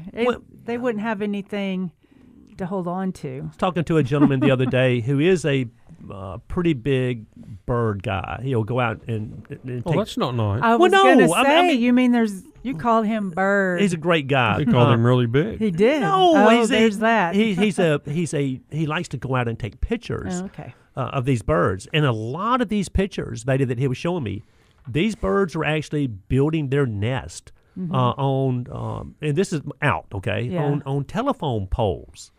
Okay. Yeah, I've seen. So I mean, it's just basically the same as building their nest on a tree-looking cell tower. Yeah, but there's no protection. Like they have to have protection around it. Well, some of these cell towers look like trees. That's what we're talking about. Not good trees, but I'm just trying to say there's no way that they would be in a fake tree, but probably so. And so that helps the environment. That helps the birds have. I got one that nests in a basket hanging on a bicycle handlebar. So there you go. Exactly. That basket's protective and feels better than a plastic piece of they put so much stuff up there, with their nest, they're fine. Okay. But I'm telling you though, it's pretty cool looking at some of these pictures, and he of course telling me every bird that he was looking at, and he would go down. In a lot of cases, he would go across the river, not far across the river, and there's pictures of hawks and eagles, believe it or not, and then a lot of times, a lot of the birds were on this side of the river. Invaded some of the species that I'd never even seen or heard of. Right. But it was pretty cool. I'm telling you, there's a lot of, and they really enjoy doing that. I think. So you mean there's more birds than bluebird, and mockingbird, and a cardinal? Yes. So, but my hat's off to the people that do love to go out there and do that kind of stuff. One of my best friends, David Hill, retired pilot. David used to go up to the northern edge of Canada, and he'd like to take the pictures of these seagoing birds, okay? And, of course, beautiful pictures, no doubt about it. I've seen them, where this gentleman was taking pictures of the more native birds and some of the migratory birds that come through here. But he said part of the experience is just being out. Whether he sees a bird that day or takes a nice picture that day is really almost irrelevant to him because he's just out enjoying it. So that's what hunters say too. Yeah, exactly. We usually complain when we don't see anything, Right. Well, like my granddaughter came up here from Florida, and she was like, when she was younger, she said, "Where's all the big pretty birds?" Yeah, well, there's no flamingos and seagulls typically around here, and pelicans. Yeah. All the cool kind of birds. And then when I'm going back down to Florida, and my son's patio is facing out on a large lake, and it is amazing just to sit there and watch how the different types of birds, like their bills, they're completely different, and they use them for different reasons, of course. And it's like amazing how different areas are a whole different ecosystem, you could say, because these people don't travel much, you can tell. No, exactly. I travel 3 times a year. Yeah. I'm just saying. They know how to get from here to Destin, Fort Walton area. That's about it. Yeah. Well, what about the time I was canoeing in the clear fresh water in a manatee? They just right under the boat, right beside me. That's why you see those scars on their back all the time from the propellers that come flying through there. Oh, it was amazing, though. So, anyway, this isn't the zoo show. Well, but I'm talking about, but then I'm getting into, people feeding the birds. And I know, Jim, you use, mealybug or mealworms. I'm sorry, not mealybugs. Yeah, I use mealworms. That would be good if you could. I feed the suet cakes that are sunflower seeds and mealworms. And then I've switched to Spanish fly larvae because they're cheaper than mealworms. Well, there you go. To feed to the bluebirds. And the blackbirds get a few of them, too. But you really don't use a loose seed. You surely can if you want to. I don't use anything with millet or anything with corn because those will really draw blackbirds. And the millet draws sparrows so bad. Yeah. But, I have kinglets. I have goldfinches, house finches. And you said bluebirds also. Yeah, bluebirds, several woodpeckers. Yeah. So get quite a variety. It's fun. And yesterday I moved my electrified one over so I could electrify both of them. But he's got it rigged up where if the wrong bird gets on there. Well, no, birds or squirrels. I'm sorry. Yeah, birds can get on there because they can only touch one wire at a time. Exactly. But the squirrel, if he's hanging on to the chain and reaching down to the bird feeder, he gets a little zap from the electrified fence. You've got to take a video. I know. Of this, I was Jim. going to say you need because then you could be on World's Funniest Video. Oh no! What about the sunflower seeds? Pure like black oil sunflower. Yeah, great for cardinals and that sort of thing. Yeah. But I have plenty of cardinals around because when the birds feed on them, they'll actually knock some of the sunflower off on the ground. That's right. So you get a lot of good, what I consider good birds feeding on the on what hits the ground. So I love finches, and the only time I've seen a large amount of finches is in Japanese maples at Stringers. Long time ago, we stocked a lot of Japanese maples, ball and burlap, and they were all in this one area. And the finches would just all over, so it was really pretty, the yellow birds against the burgundy foliage of the maples. But after that, I haven't really seen any. Well, the reason we brought this up is if you do feed your birds, you can feed them with whatever you want, but we typically tell people use a high-quality bird food, bird seed, or in Jim's case, use some really good suet cakes. Either way, and can you feed them with, cracked corn, nothing but pure corn? Yeah, you can, but you're going to get a lot of stuff out there that you probably don't want to see. Oh, Jimmy cracked corn and I don't care. Yeah, see? All right, guys. Can't help it. So what? Well, one thing I want to talk about also is shrubs with berries, okay? Because, a lot of times these shrubs can be very indescript and just blah, kind of green shrub until fall comes around. And then you're so glad you planted that shrub. Whether it's a purple berry like the calocarpa, that shrub it doesn't look attractive to me during the growing season. Yeah, just another but when they start dropping their leaves and you get those beautiful purple berries, that's the reason you plant these things, The red berries like chokeberry, for example, and a lot of the hollies, nandinas, viburnums, pyracanthus. There's a lot of things out there that have beautiful red berries and deciduous hollies. To me, that is, the glory of all of them. But I guess you have to get used to the fact that there are some shrubs out there that are not going to look their absolute best, in my opinion, until they start producing these berries. Well, they don't particularly do it year-round. So it kind of teaches us to be a little patient, I guess. Right, yeah, and just enjoy each season. Don't use one shrub to try to create something interesting each season. You'll get a lot of people, too, that'll say, oh, don't plant Nandinas because it'll kill the birds. Hey, what about the chokeberry? I've heard that also. Yeah, because the berries are just big enough to get in their mouth but choke them. Well, no, That's humans, they're maybe. just, with Nandina berries, they're just like apple seeds. If you eat enough of them, you get cyanide poisoning. Yeah. But very few birds do that. Most birds just eat a few of them and they're fine. And if you've got just a couple of bushes, there's not enough there to cause you grief. It's birds that are stupid, like cedar waxwings, that are they're gorge feeders. They'll just eat until they kill themselves, basically. But that's what happened. They'll eat so many seed that they'll actually die from cyanide poisoning. But it's don't plant. If you have cedar waxwings and you know that they come through every year, then don't plant 100 Nandinas, but one or two is not going to give them any grief.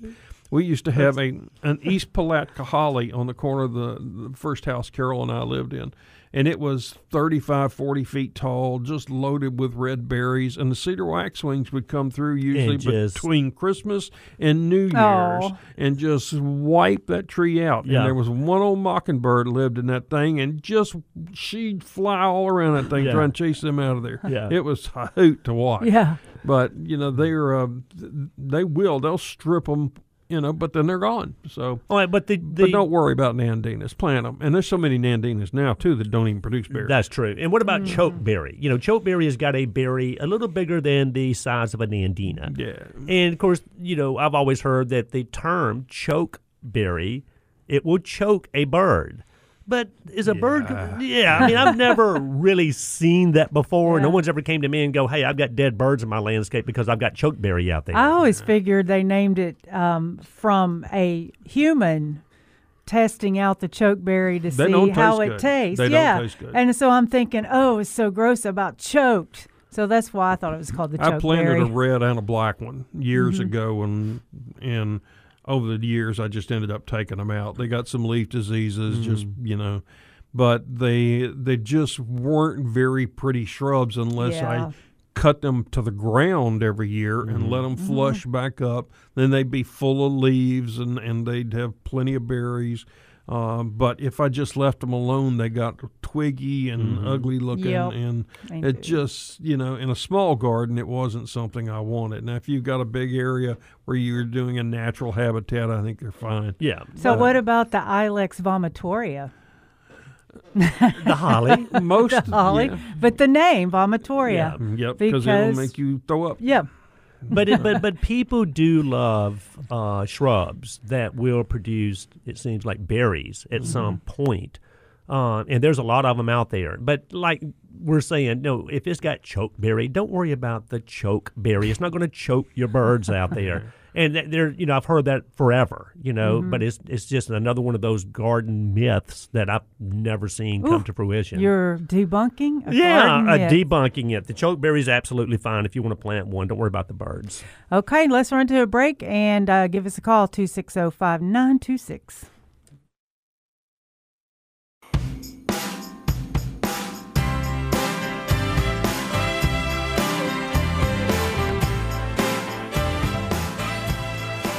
Good morning. Welcome back to Mid-South Gardening. It's a nice snowy morning, but the sunshine is out. I'm looking out the window. It looks beautiful out there. It'll be all gone here in just a couple hours. No, I can't hear you say that. I do not want it to all go away. I mean, the streets are great, so can we just have the snow for a couple of days? But no, it's summer tomorrow. Nope. It's summer tomorrow. It's summer next week. So is this our faux winter just like last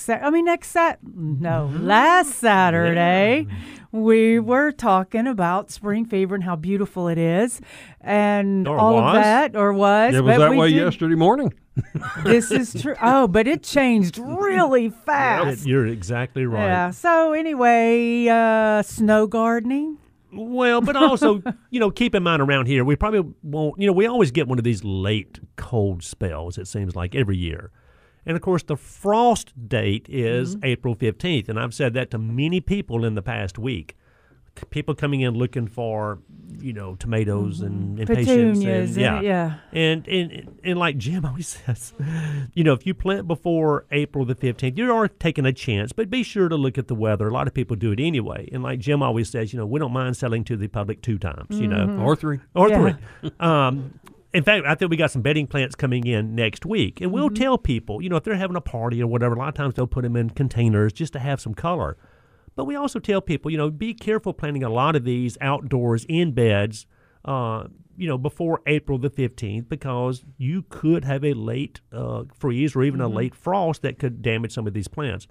So, this time of year, we're still in that transition period, as you know, Veda, and, we're all impatient. And I get that also, so. Yeah. I'm like getting all my color from local growers, like not right in Memphis, some in Memphis, but in the Mid-South or the surrounding areas. Yeah. So I'm going to have to wait a little longer before I get the color in because they're growing with the way our season is here. So I'm just going to have to wait. Well, but I'm just saying, people will plant sooner than they potentially should. But I do have some Gerber daisies in stock. Yeah. And when I ordered the shrubs and all, they had on the list blooming Gerber daisies. So you got some of those with the shrubs that came in. I did, but of course I got stuck in the mindset that a lot of us do, that it's springtime. Yeah. But when they came in, it was winter. So we've got them in the building. But now I'm going to take them out, and they're going to be gorgeous, and we'll have some color. And people can put them in containers, and they're great, I'm telling you. And that's a neat little plant, too, because a lot of times if you do put them in containers, which a lot of people do, and you put that container in just in a protected spot over the winter, a lot of times they come right back out for you. I've had clients that's happened, come back time, and then I'm asking, well, did it bloom? Well, yeah.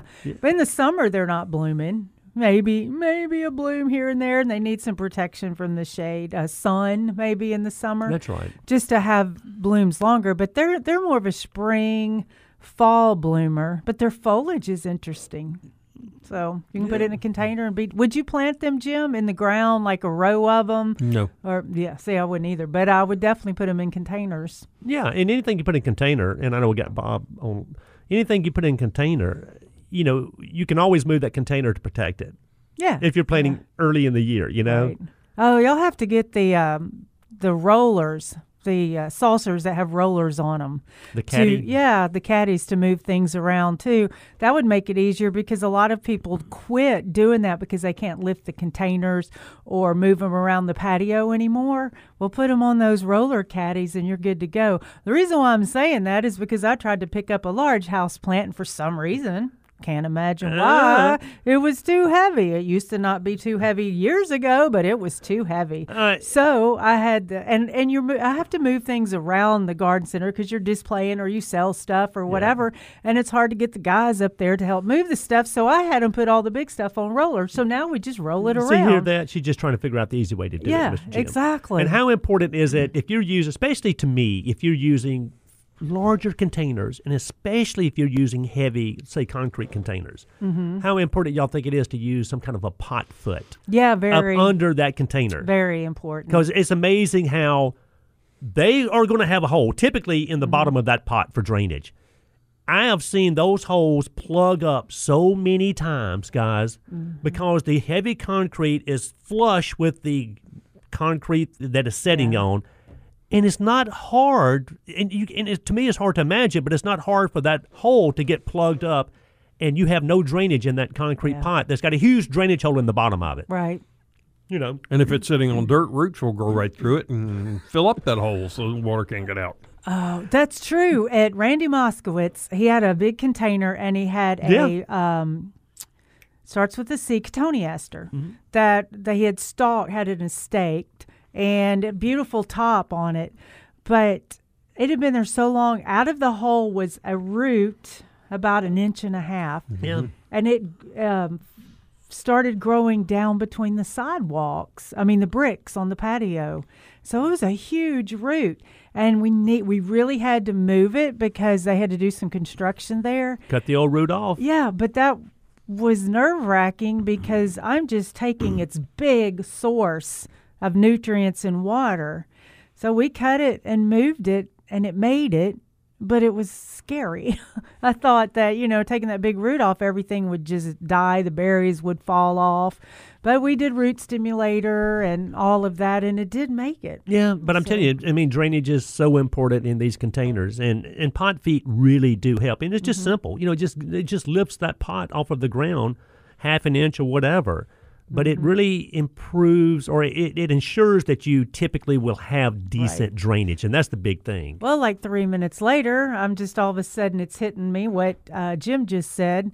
Wonder why, when that got so big coming out of that hole, that it didn't block the water.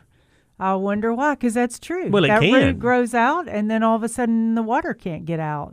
It can. When I was on the City Beautiful Commission in Bartlett, we every year have to plant the pots that are up and down Stage Road, and there's one at the corner of Alteria and Stage. I know it. It sits in front of that bank there, and it always grows through the bottom of that. When we put sweet potato vines in it, you get sweet potatoes in the pot and below the pot. Ooh, that could be fun, though. Yeah. Okay, we finished our 2 hours, but guess what? We have another hour. I'd love to see you back.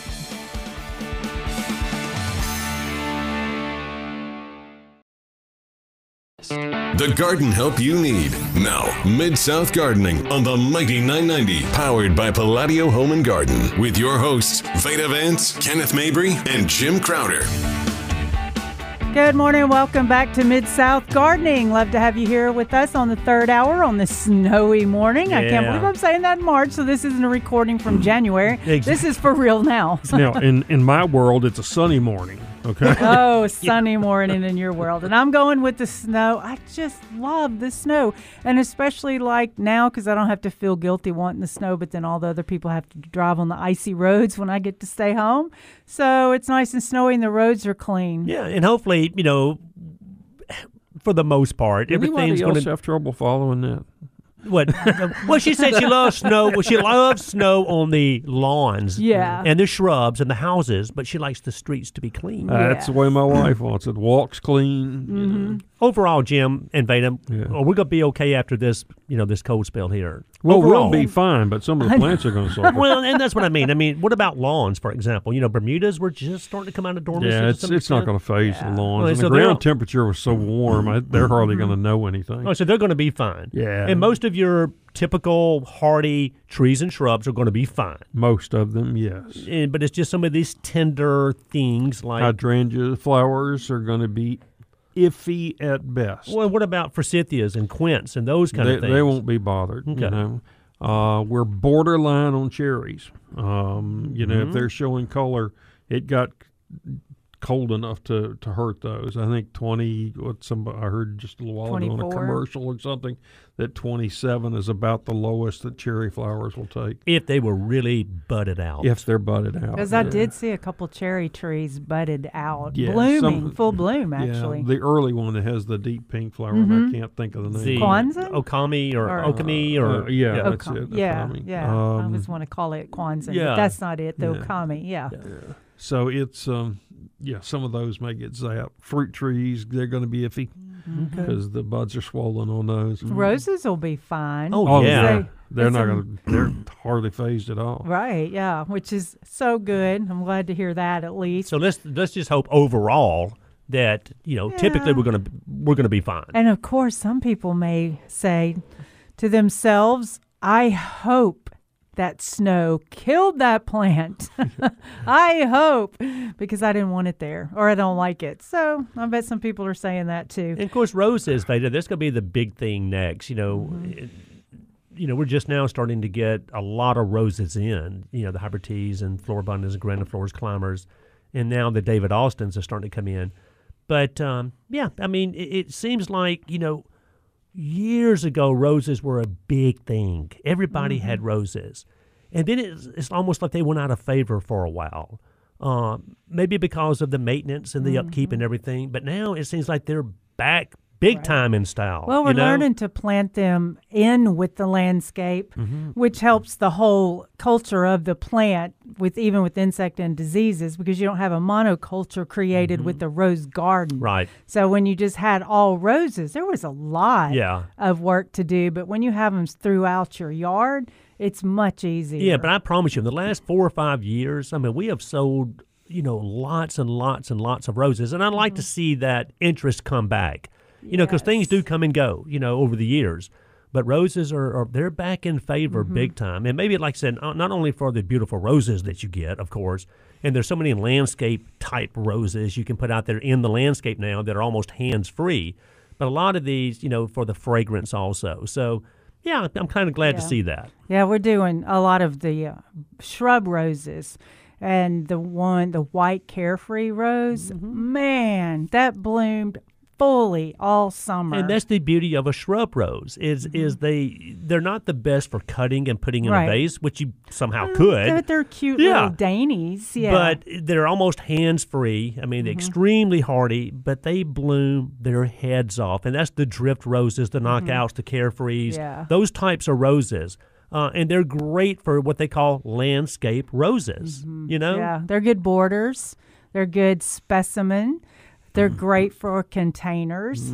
So, I mean, you can do some shrub roses here, some floribundas over there, get all different kinds of roses. Climbing roses. I love the Blaze. That's a beautiful one. Cecil Bruner. Am I remembering that one correctly? Is it Cecil Bruner? Well, Is that the right name? That one's a great climbing rose. Well, and it comes down to the New Dawn, the White Dawn. Those are. I mean, they. People gobble those up. The Climbing America is kind of a coral color. And of course, there's reds and yellows. I mean, it really comes down to a matter of preference on what color you like. But yeah, I mean, as long as you've got something for those things to grow on, even some of the David Austins are considered climbers. So let's see, Jim. That's what I hate about the word climbers, because that gives you, and even Kenneth said they have something for it to grow on. Yeah. They don't do that. Well, it's something to attach it to. There we go. Right. They are not, there's no such thing as a climbing rose. And it's vertical. They are ramblers. Yeah. Okay? Yeah. They're really ramblers. And it's not a vine. No. Yeah. So you have to train them up, and they bloom best on horizontal wood. So if you're growing them up a chimney, they're not going to bloom as well as if you're running them down the top of a fence. But, whenever you attach them to something, you multiply the possibilities of it getting diseases, because you get a lot less air movement around them. So they're going to be more maintenance than a shrub rose or a bush rose out in your garden. And you're exactly right. At one client's house, they were they were just letting it grow and trying to make it grow upright. So we took it and like a espalier is what you would call it, and ran it just like you said, going those Jim, lateral across the top of the fence. The whole row of it was 12 feet, because we did one way, one the other, bloomed so profusely. And the client was like, "How did you do that?" And I said, "Just did it horizontal instead of vertical."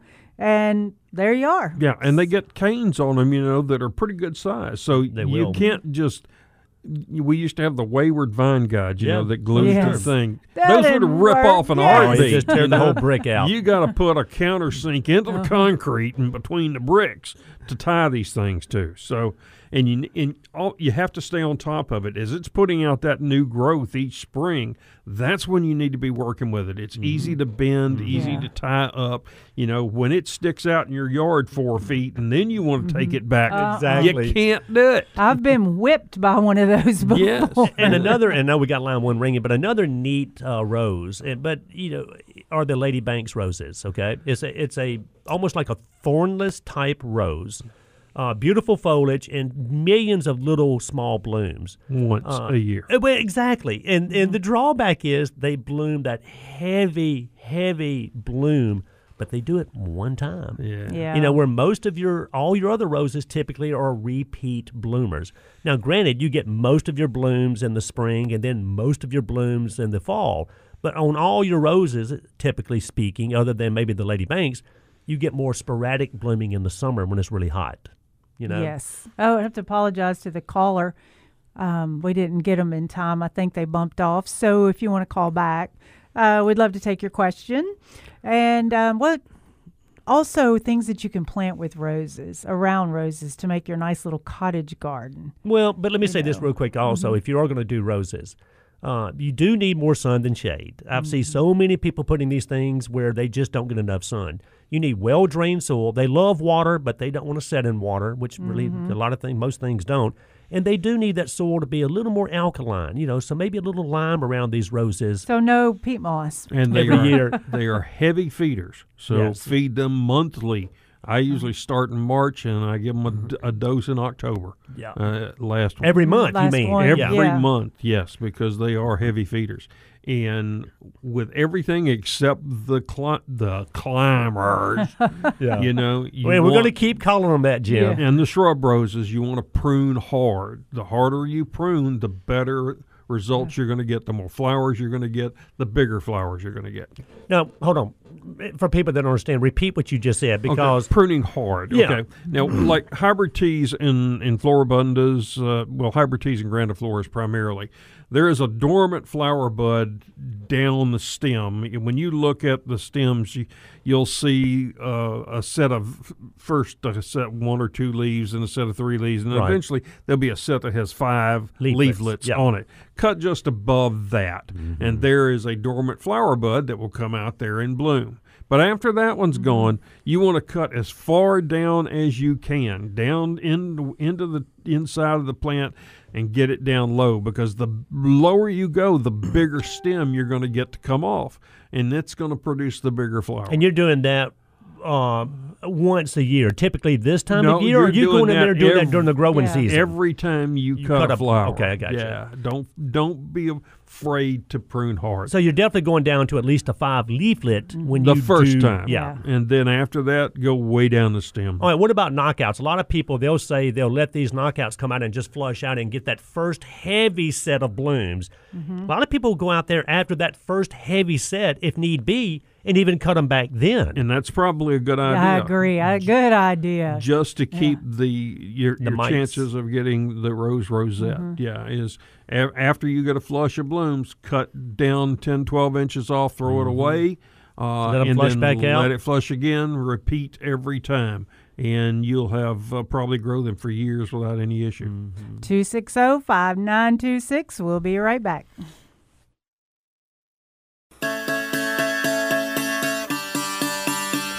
Good morning and welcome back. If you're having a hard time picking us up, you can stream us online at KWAMradio.com. Somebody had, you know how you say things over and over and over so much that all of a sudden it just out of muscle memory comes out. So somebody, I was talking to a vendor or something, and she said, what's your name? And I go, Veda Vance at PalladioGardens.com.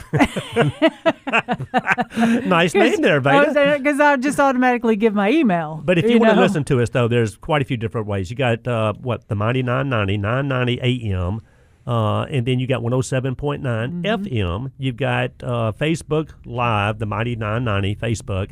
And then you got KWAMradio.com. And the podcast. Yeah, so there's so many different ways. And our Facebook group where you can post questions all week long. And Jim, how long has that Facebook group been going on? This is the 4th year, 3rd year? In March will be the 4th year. And how this thing is just taken off. Did you envision that at all? Really? I didn't, no. When I started we had like 11 people, and I just thought, I've got all this information that I've had stored in my head. And before I forget it, try to share it with some people. Well, so we got about 1,000 people the first year. That's amazing. And we're getting close to 7,400 now. Wow. So, you can check us out on the Instagram. I know Dan West posts on Instagram, and Palladio Garden posts on Instagram too. So you can see some of the things we talk about. Yeah. But tell your friends wherever they are in the country. You can join the Facebook group. It's real simple. And now there are some questions on there that we like for you to answer. And if you don't answer them, I won't let you in. Not gardening questions. No, they're not gardening questions. It's not a test.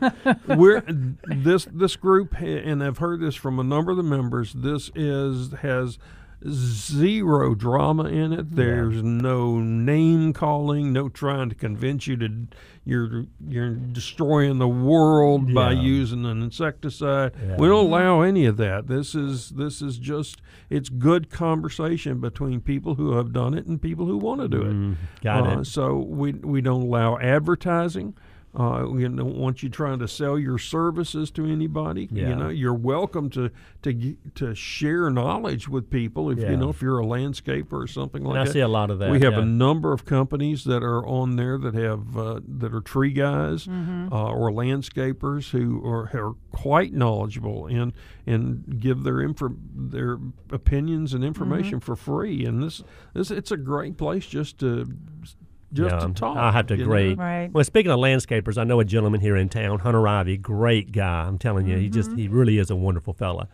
And he sent me a picture yesterday of a river birch that was bleeding on his driveway to the point where it looked like it had rained on the driveway. I'm serious. It did look like that with the photo just wet. So, and it wasn't a cut. It wasn't like a fresh cut limb. This was a broken limb. So what do we do? Just clean the cut up and be patient. Make a fresh cut. Yep, and eventually it'll stop. Birches are bad about that. Maples are bad about that. You have to prune them in the fall if you're going to do any work on them. Right. But with the ice storm and the breakage, you got to do some cleanup, and you'll get puddles on the ground up underneath them. And it was a puddle under there, and it's still bleeding, by the way. And then once it's stopped, and which it will when the temperature gets a little bit warmer, then if there's any of that sticky stuff left on the tree, try to use a little light soap and water or something, get that off. I use Clorox and water usually, just hydrogen like 1 to 10. peroxide and water, Clorox and water, anything like that. Just to get some of that sticky stuff off so that you don't get fungus and stuff growing on it that might get into the tree. So he's all good. Yeah. But don't bandage it.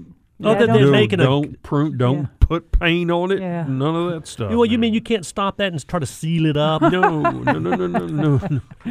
But other than making sounds like a really good idea. It does, doesn't it? But you're not going to be able to do it. So other than making instead of a jagged, broken limb up there, try to make a good, fresh, straight, clean cut. Yeah. That catches water, and therefore you run the risk of fungus getting inside of it. And the trees are only alive just right under the bark. All the stuff in the center of it's dead wood anyway. Right. Think about it. It is. And then if you're pruning up next to the trunk, then don't prune it even with the trunk. No.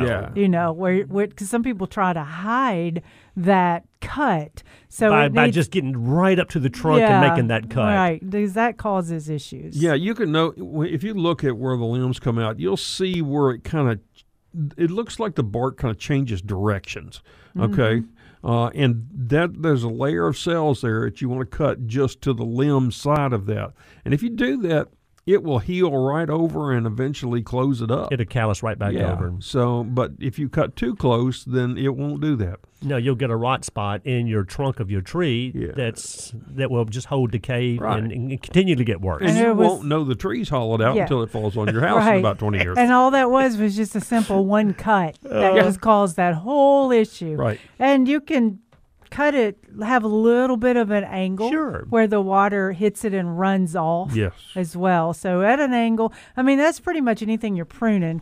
Prune it at an angle instead of straight across. So if you're seeing some bleeding trees, especially birches and maples this time of year. Now you'll also see some bleeding trees where you'll see stuff running down the barks, and that's a condition called wetwood or slime flux. Not a good thing. That's a bacterial infection in the hardwood. Now it's not going to kill a tree.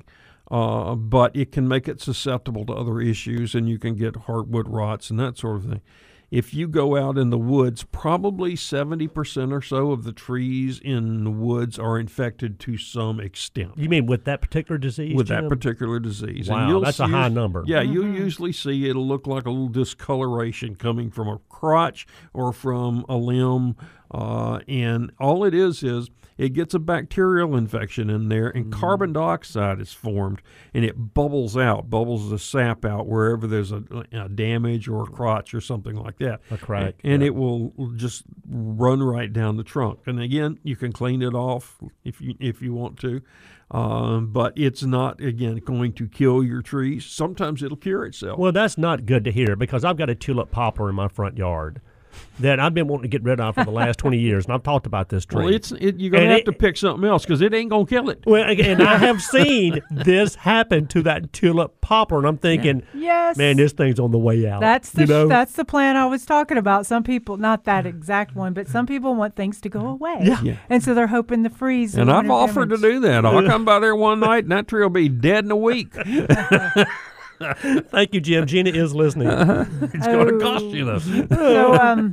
So perennials, we haven't talked much about perennials on these 3 hours. So much wonderful stuff to talk about. Well, perennials and annuals.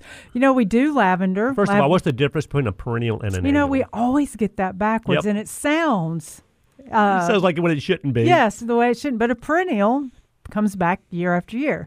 An annual just lasts 1 year. That's right. But I'm thinking... annually, it comes back. No, but an annual is just a 1 year deal. And not all our perennials come back all the time. Some are only like 2 or 3 years some old. Are short-lived perennials. Some are biennials. Yeah, like they do their thing in 2 years' time. Yeah. Right. But perennials are a big deal because, like you said, you plant them one time, typically speaking, and they come back every year, whether it's ferns, hostas, and a million more. But the difference, though, is, Veda, the big difference is the annuals bloom basically every day for you. From the day you put them in the ground till the first hard frost. They're blooming every day.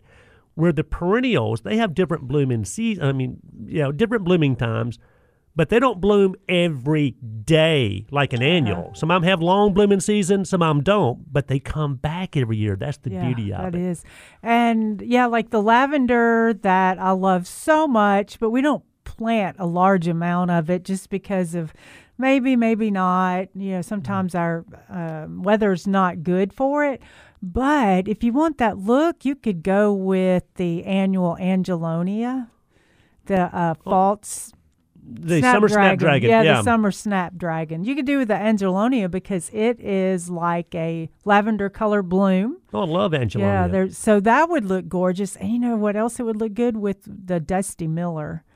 And the Artemisia. The Artemisia. You could do a white silver garden, the Dusty Miller or the Artemisia and the white Angelonia. People love to use different contrast of colors. Whether it's the Dusty Miller that has, and the Artemisia that has the silver foliage. Of course, all the variegated plants out there. And then think about just the old simple potato vine. That's got that chartreuse, leaf to it. But it's still a different look. It's not just that dark green, in other words. So you get different colors with foliage as well. So let's see.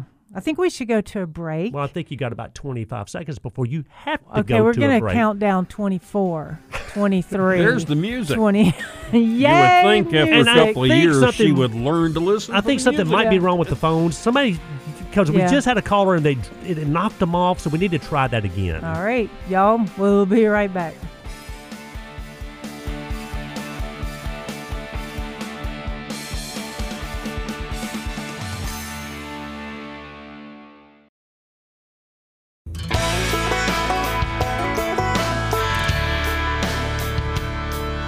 Good morning. Welcome back to Mid-South Gardening. So glad y'all could join us this morning. Yeah. So we were talking about perennials and annuals, and one of them that I like a lot is the Agastache. Started using that more and more, and it's drought tolerant, blooms all summer, different colors. Hummingbirds like it, actually. And don't forget about old catmint. It has the blue bloom.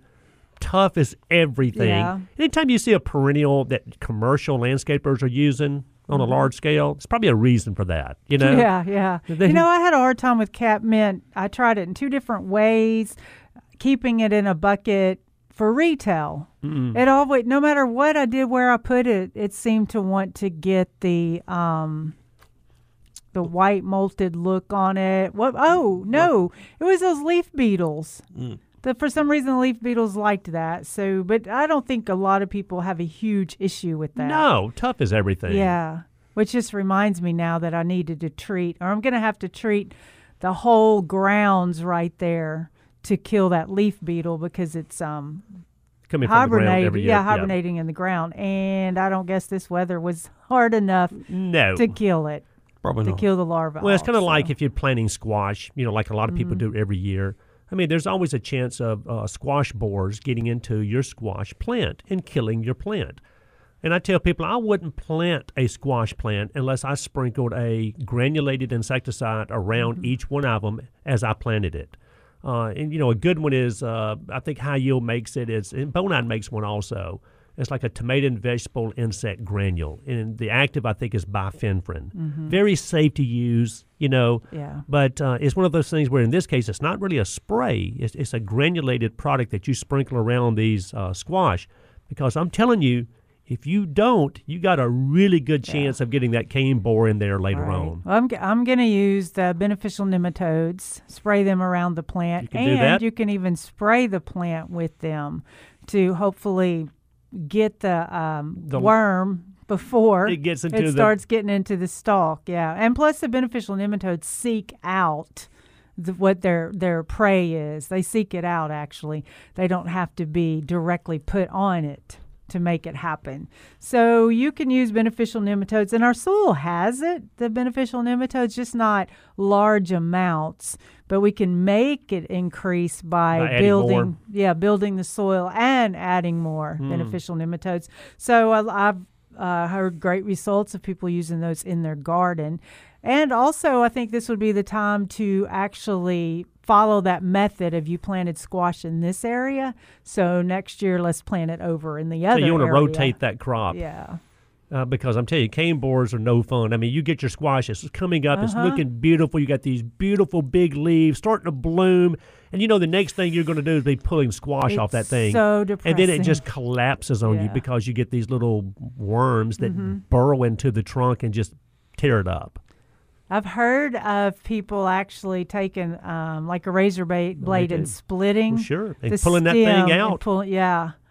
And I still think, does that really work though? Oh, people, I've heard it works. It'll work. It'll heal over. But using those granulated insecticide, that bifenthrin, and the nematodes, like you said, Veda. You want to do what you can to try to protect, particularly when it comes to squash. And then that makes me think of the BT that we use for mosquito larvae and all that now is being used for the fungus gnats in houseplants. Mosquito bits. Yeah, mosquito bits.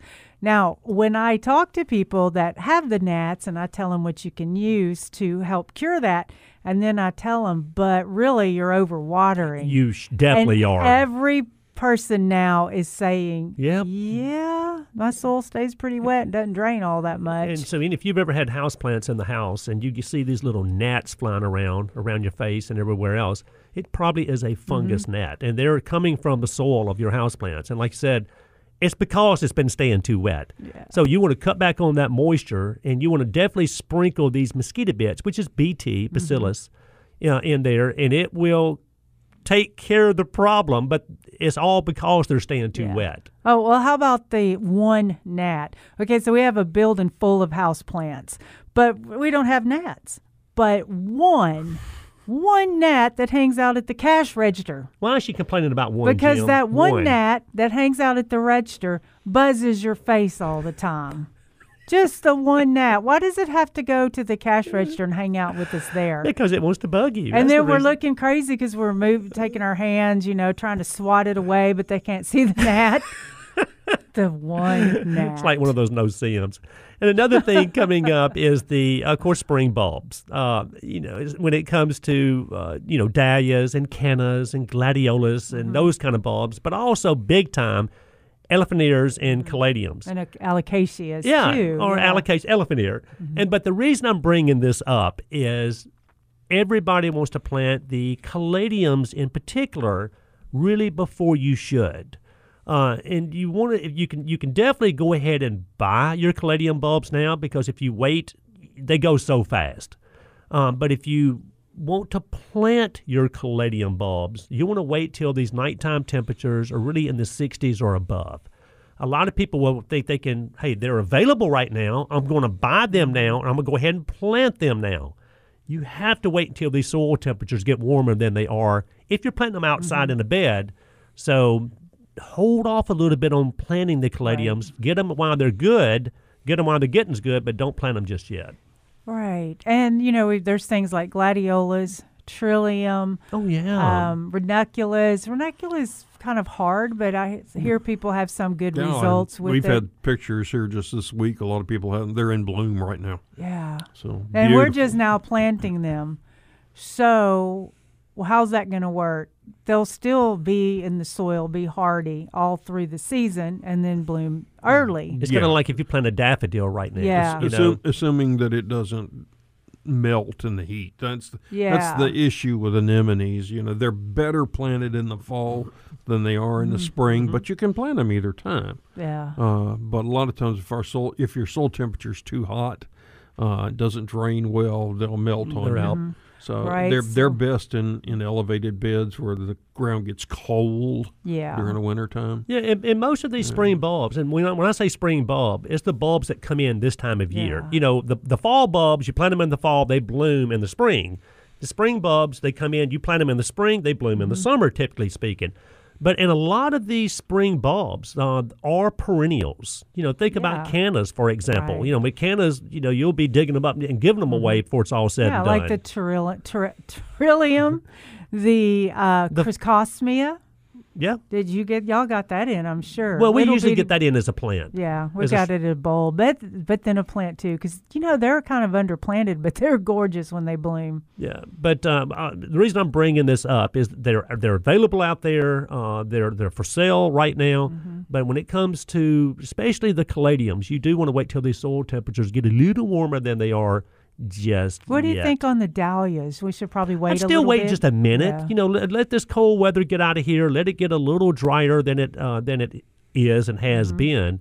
But for the most part, starting next week, you can start planting most of these spring bulbs. Yeah. I've been real surprised. When I first got in this business back in the 70s, you had to dig up dahlias every year. Mm-hmm. They would not go through the winter here. Now, last winter got down to 0 or whatever. All of mine came back. Yeah, isn't that amazing? Yeah. What's your exposure? These are out in full sun. Mm-hmm. Yeah. So, cool. But yeah, I was just real surprised. I didn't think any of them would come back. I know. I would think so too. But then wondering how our change in the zone and all would work on that. People would used to plant dahlias as an annual. I mean, a lot of people still do. Yeah. Because they just want to plant them every year, but they want that big bloom. They want that bloom from that dahlia. So they're willing to plant them every year. Well, like Jim's saying, if you got well-drained soil, more sun than shade, especially well-drained soil, a lot of times they'll come back for you. Yep. Yeah, we had them in some containers, and they did come back. Now, I really thought I was a successful dahlia grower until I went to Mendocino, California. That doesn't count. I mean, they have pastures full of dahlias that are my height, and I felt like I was in a Dr. Seuss movie looking at all those dahlias when in my mind I only knew of the few that we put in the containers. That grow, in the Mid-South and the small little blooms. But, it's still worth it. Even though it's not going to do what it does in California, it's still worth it because like we plant New Guinea impatiens here.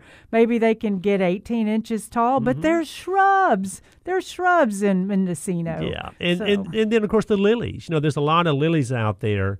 Extremely hardy, comes back every year, typically spreads for you, and some of them are really, really fragrant. Yeah. And it's kind of like a paper white narcissus. Either you love it or you don't, right? Right. I love the smell of like stargazer lilies. My wife hates the smell of stargazer lilies.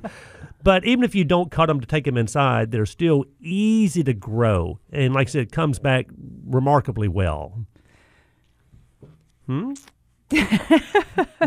Okay, and speaking of bulbs, I've got the elephant ear mammoth bulbs.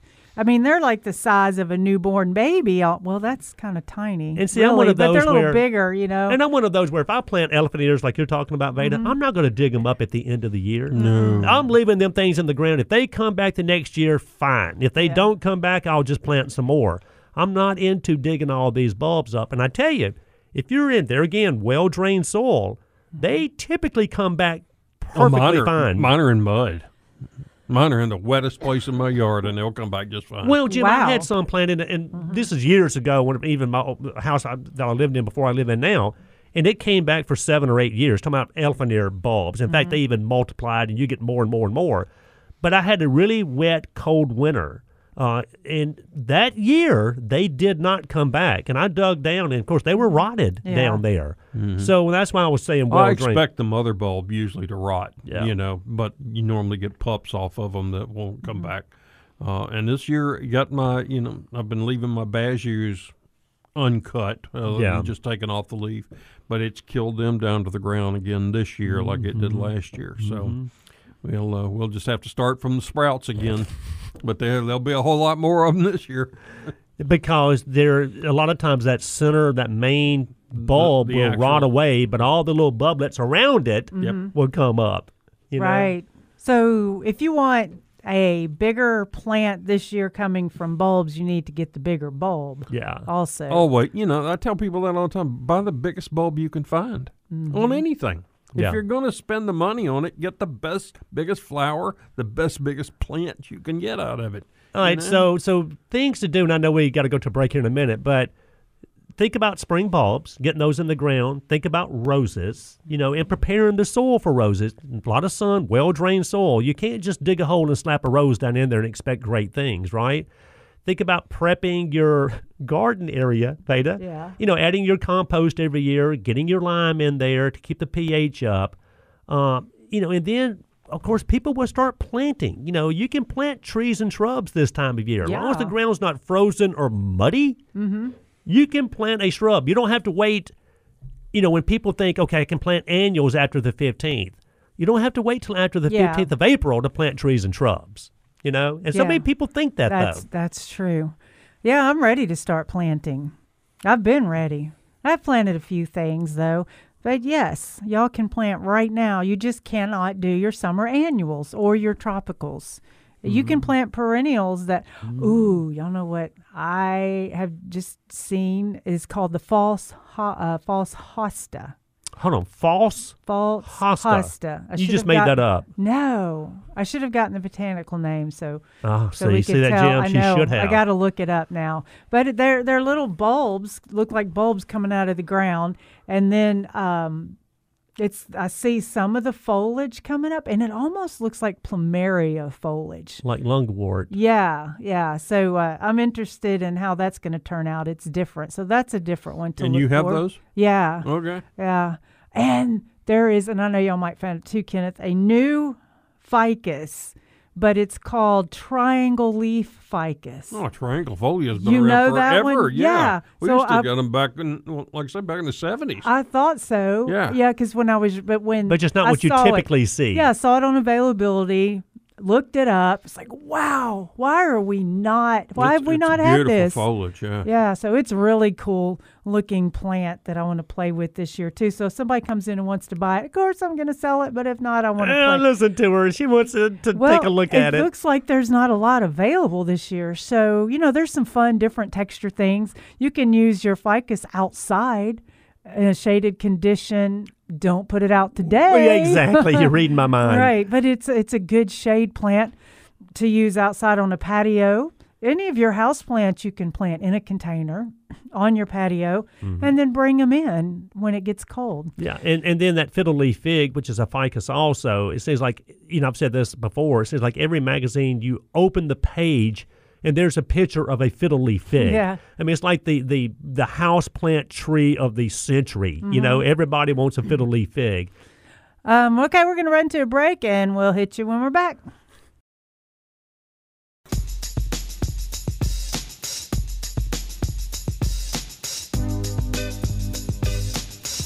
Good morning. Welcome back to Mid-South Gardening. Glad I can be here with y'all. You had a question, a texter. Yeah, Mary texted them. I'm just trying to get Mary. She said, I have a couple of roses that are cane roses. I cut them way back. Mistake.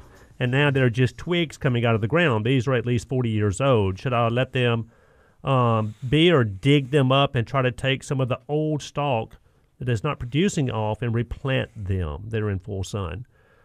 Well, Jim? Well, the question is here, many, many years ago, almost all of the roses were grafted.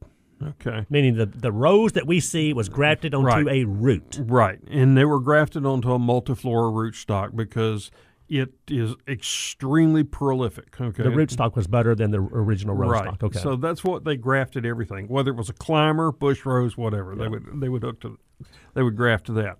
If what's coming out of the ground is below that graft, it's not going to be a decent rose. It'll look like a cluster of small flowers, kind of like a panicle hydrangea. So if you have some of the original rose left over, then yes, I would say probably try to root some of that and replant it. And if you cut it back, don't cut it all the way back. So you're saying growth above the graft is the rose itself. Right. Growth from below that graft is probably is the not. rootstock. Right. I got you. And a lot of times we see that.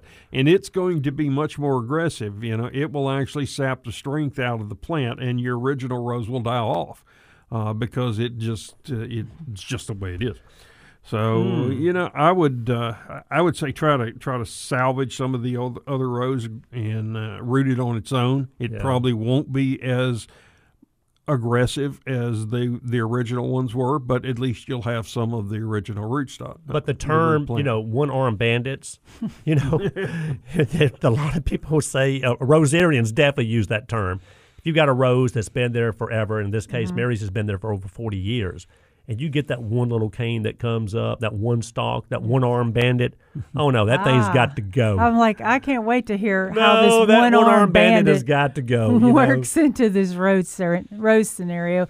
But yeah, that's really interesting that a lot of people don't know this, is how with certain plants, roses, fruit trees too. Oh, yeah. A lot of times they're grafted. They're going to get the rootstock from a hardy plant that's got great root system on it. Then they're going to take the ornamental pretty one that doesn't have such a great rootstock and graft them together. Same thing they do with roses. Yeah, and with fruit trees, as you mentioned, when you buy a wine sap apple, whether it's a standard, a dwarf, or semi-dwarf or dwarf, it's all the same tree.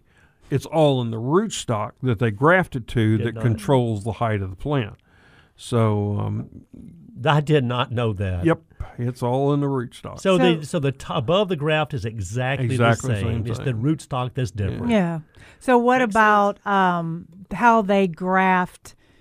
Like they'll want to make a standard plant where it's got a trunk and then it has the top to it. Well, go ahead. Often is different plant. Like you'll see a lot in the spring, the grafted gardenias. Or grafted hydrangeas, or grafted roses. Right. But the gardenia, they use a tropical gardenia to get that big trunk that grows very rapidly. And they'll use that as the rootstock and graft, and then graft your regular gardenia, usually Amy, which is about the least hardy of them all. But the graft itself, the stalk, is not hardy. So it's not going to survive outside for you. But think about regardless. the tree roses that you see, or used to see. You don't see as many as you used to. They've got a rose. The flowering part grafted on top of this tall stalk. That's a multiflora stem that they've grafted on it because it grows so rapidly and quickly that they can produce those stalks. And then they sometimes will graft it onto a different rootstock and then graft the top onto it. Exactly. Right. So you've got 3 different plants in there. Like in the colder areas, you would cut the roots on one side of the rose, lay it down, and then mulch over on the tree rose. On the tree rose, right. Which we think we shouldn't do that here, but we could do it and have better results. So y'all, it's time to go. Sorry we have to leave, but catch us on our podcast. Yeah, it'll be in the 70s next week, so we'll talk about that.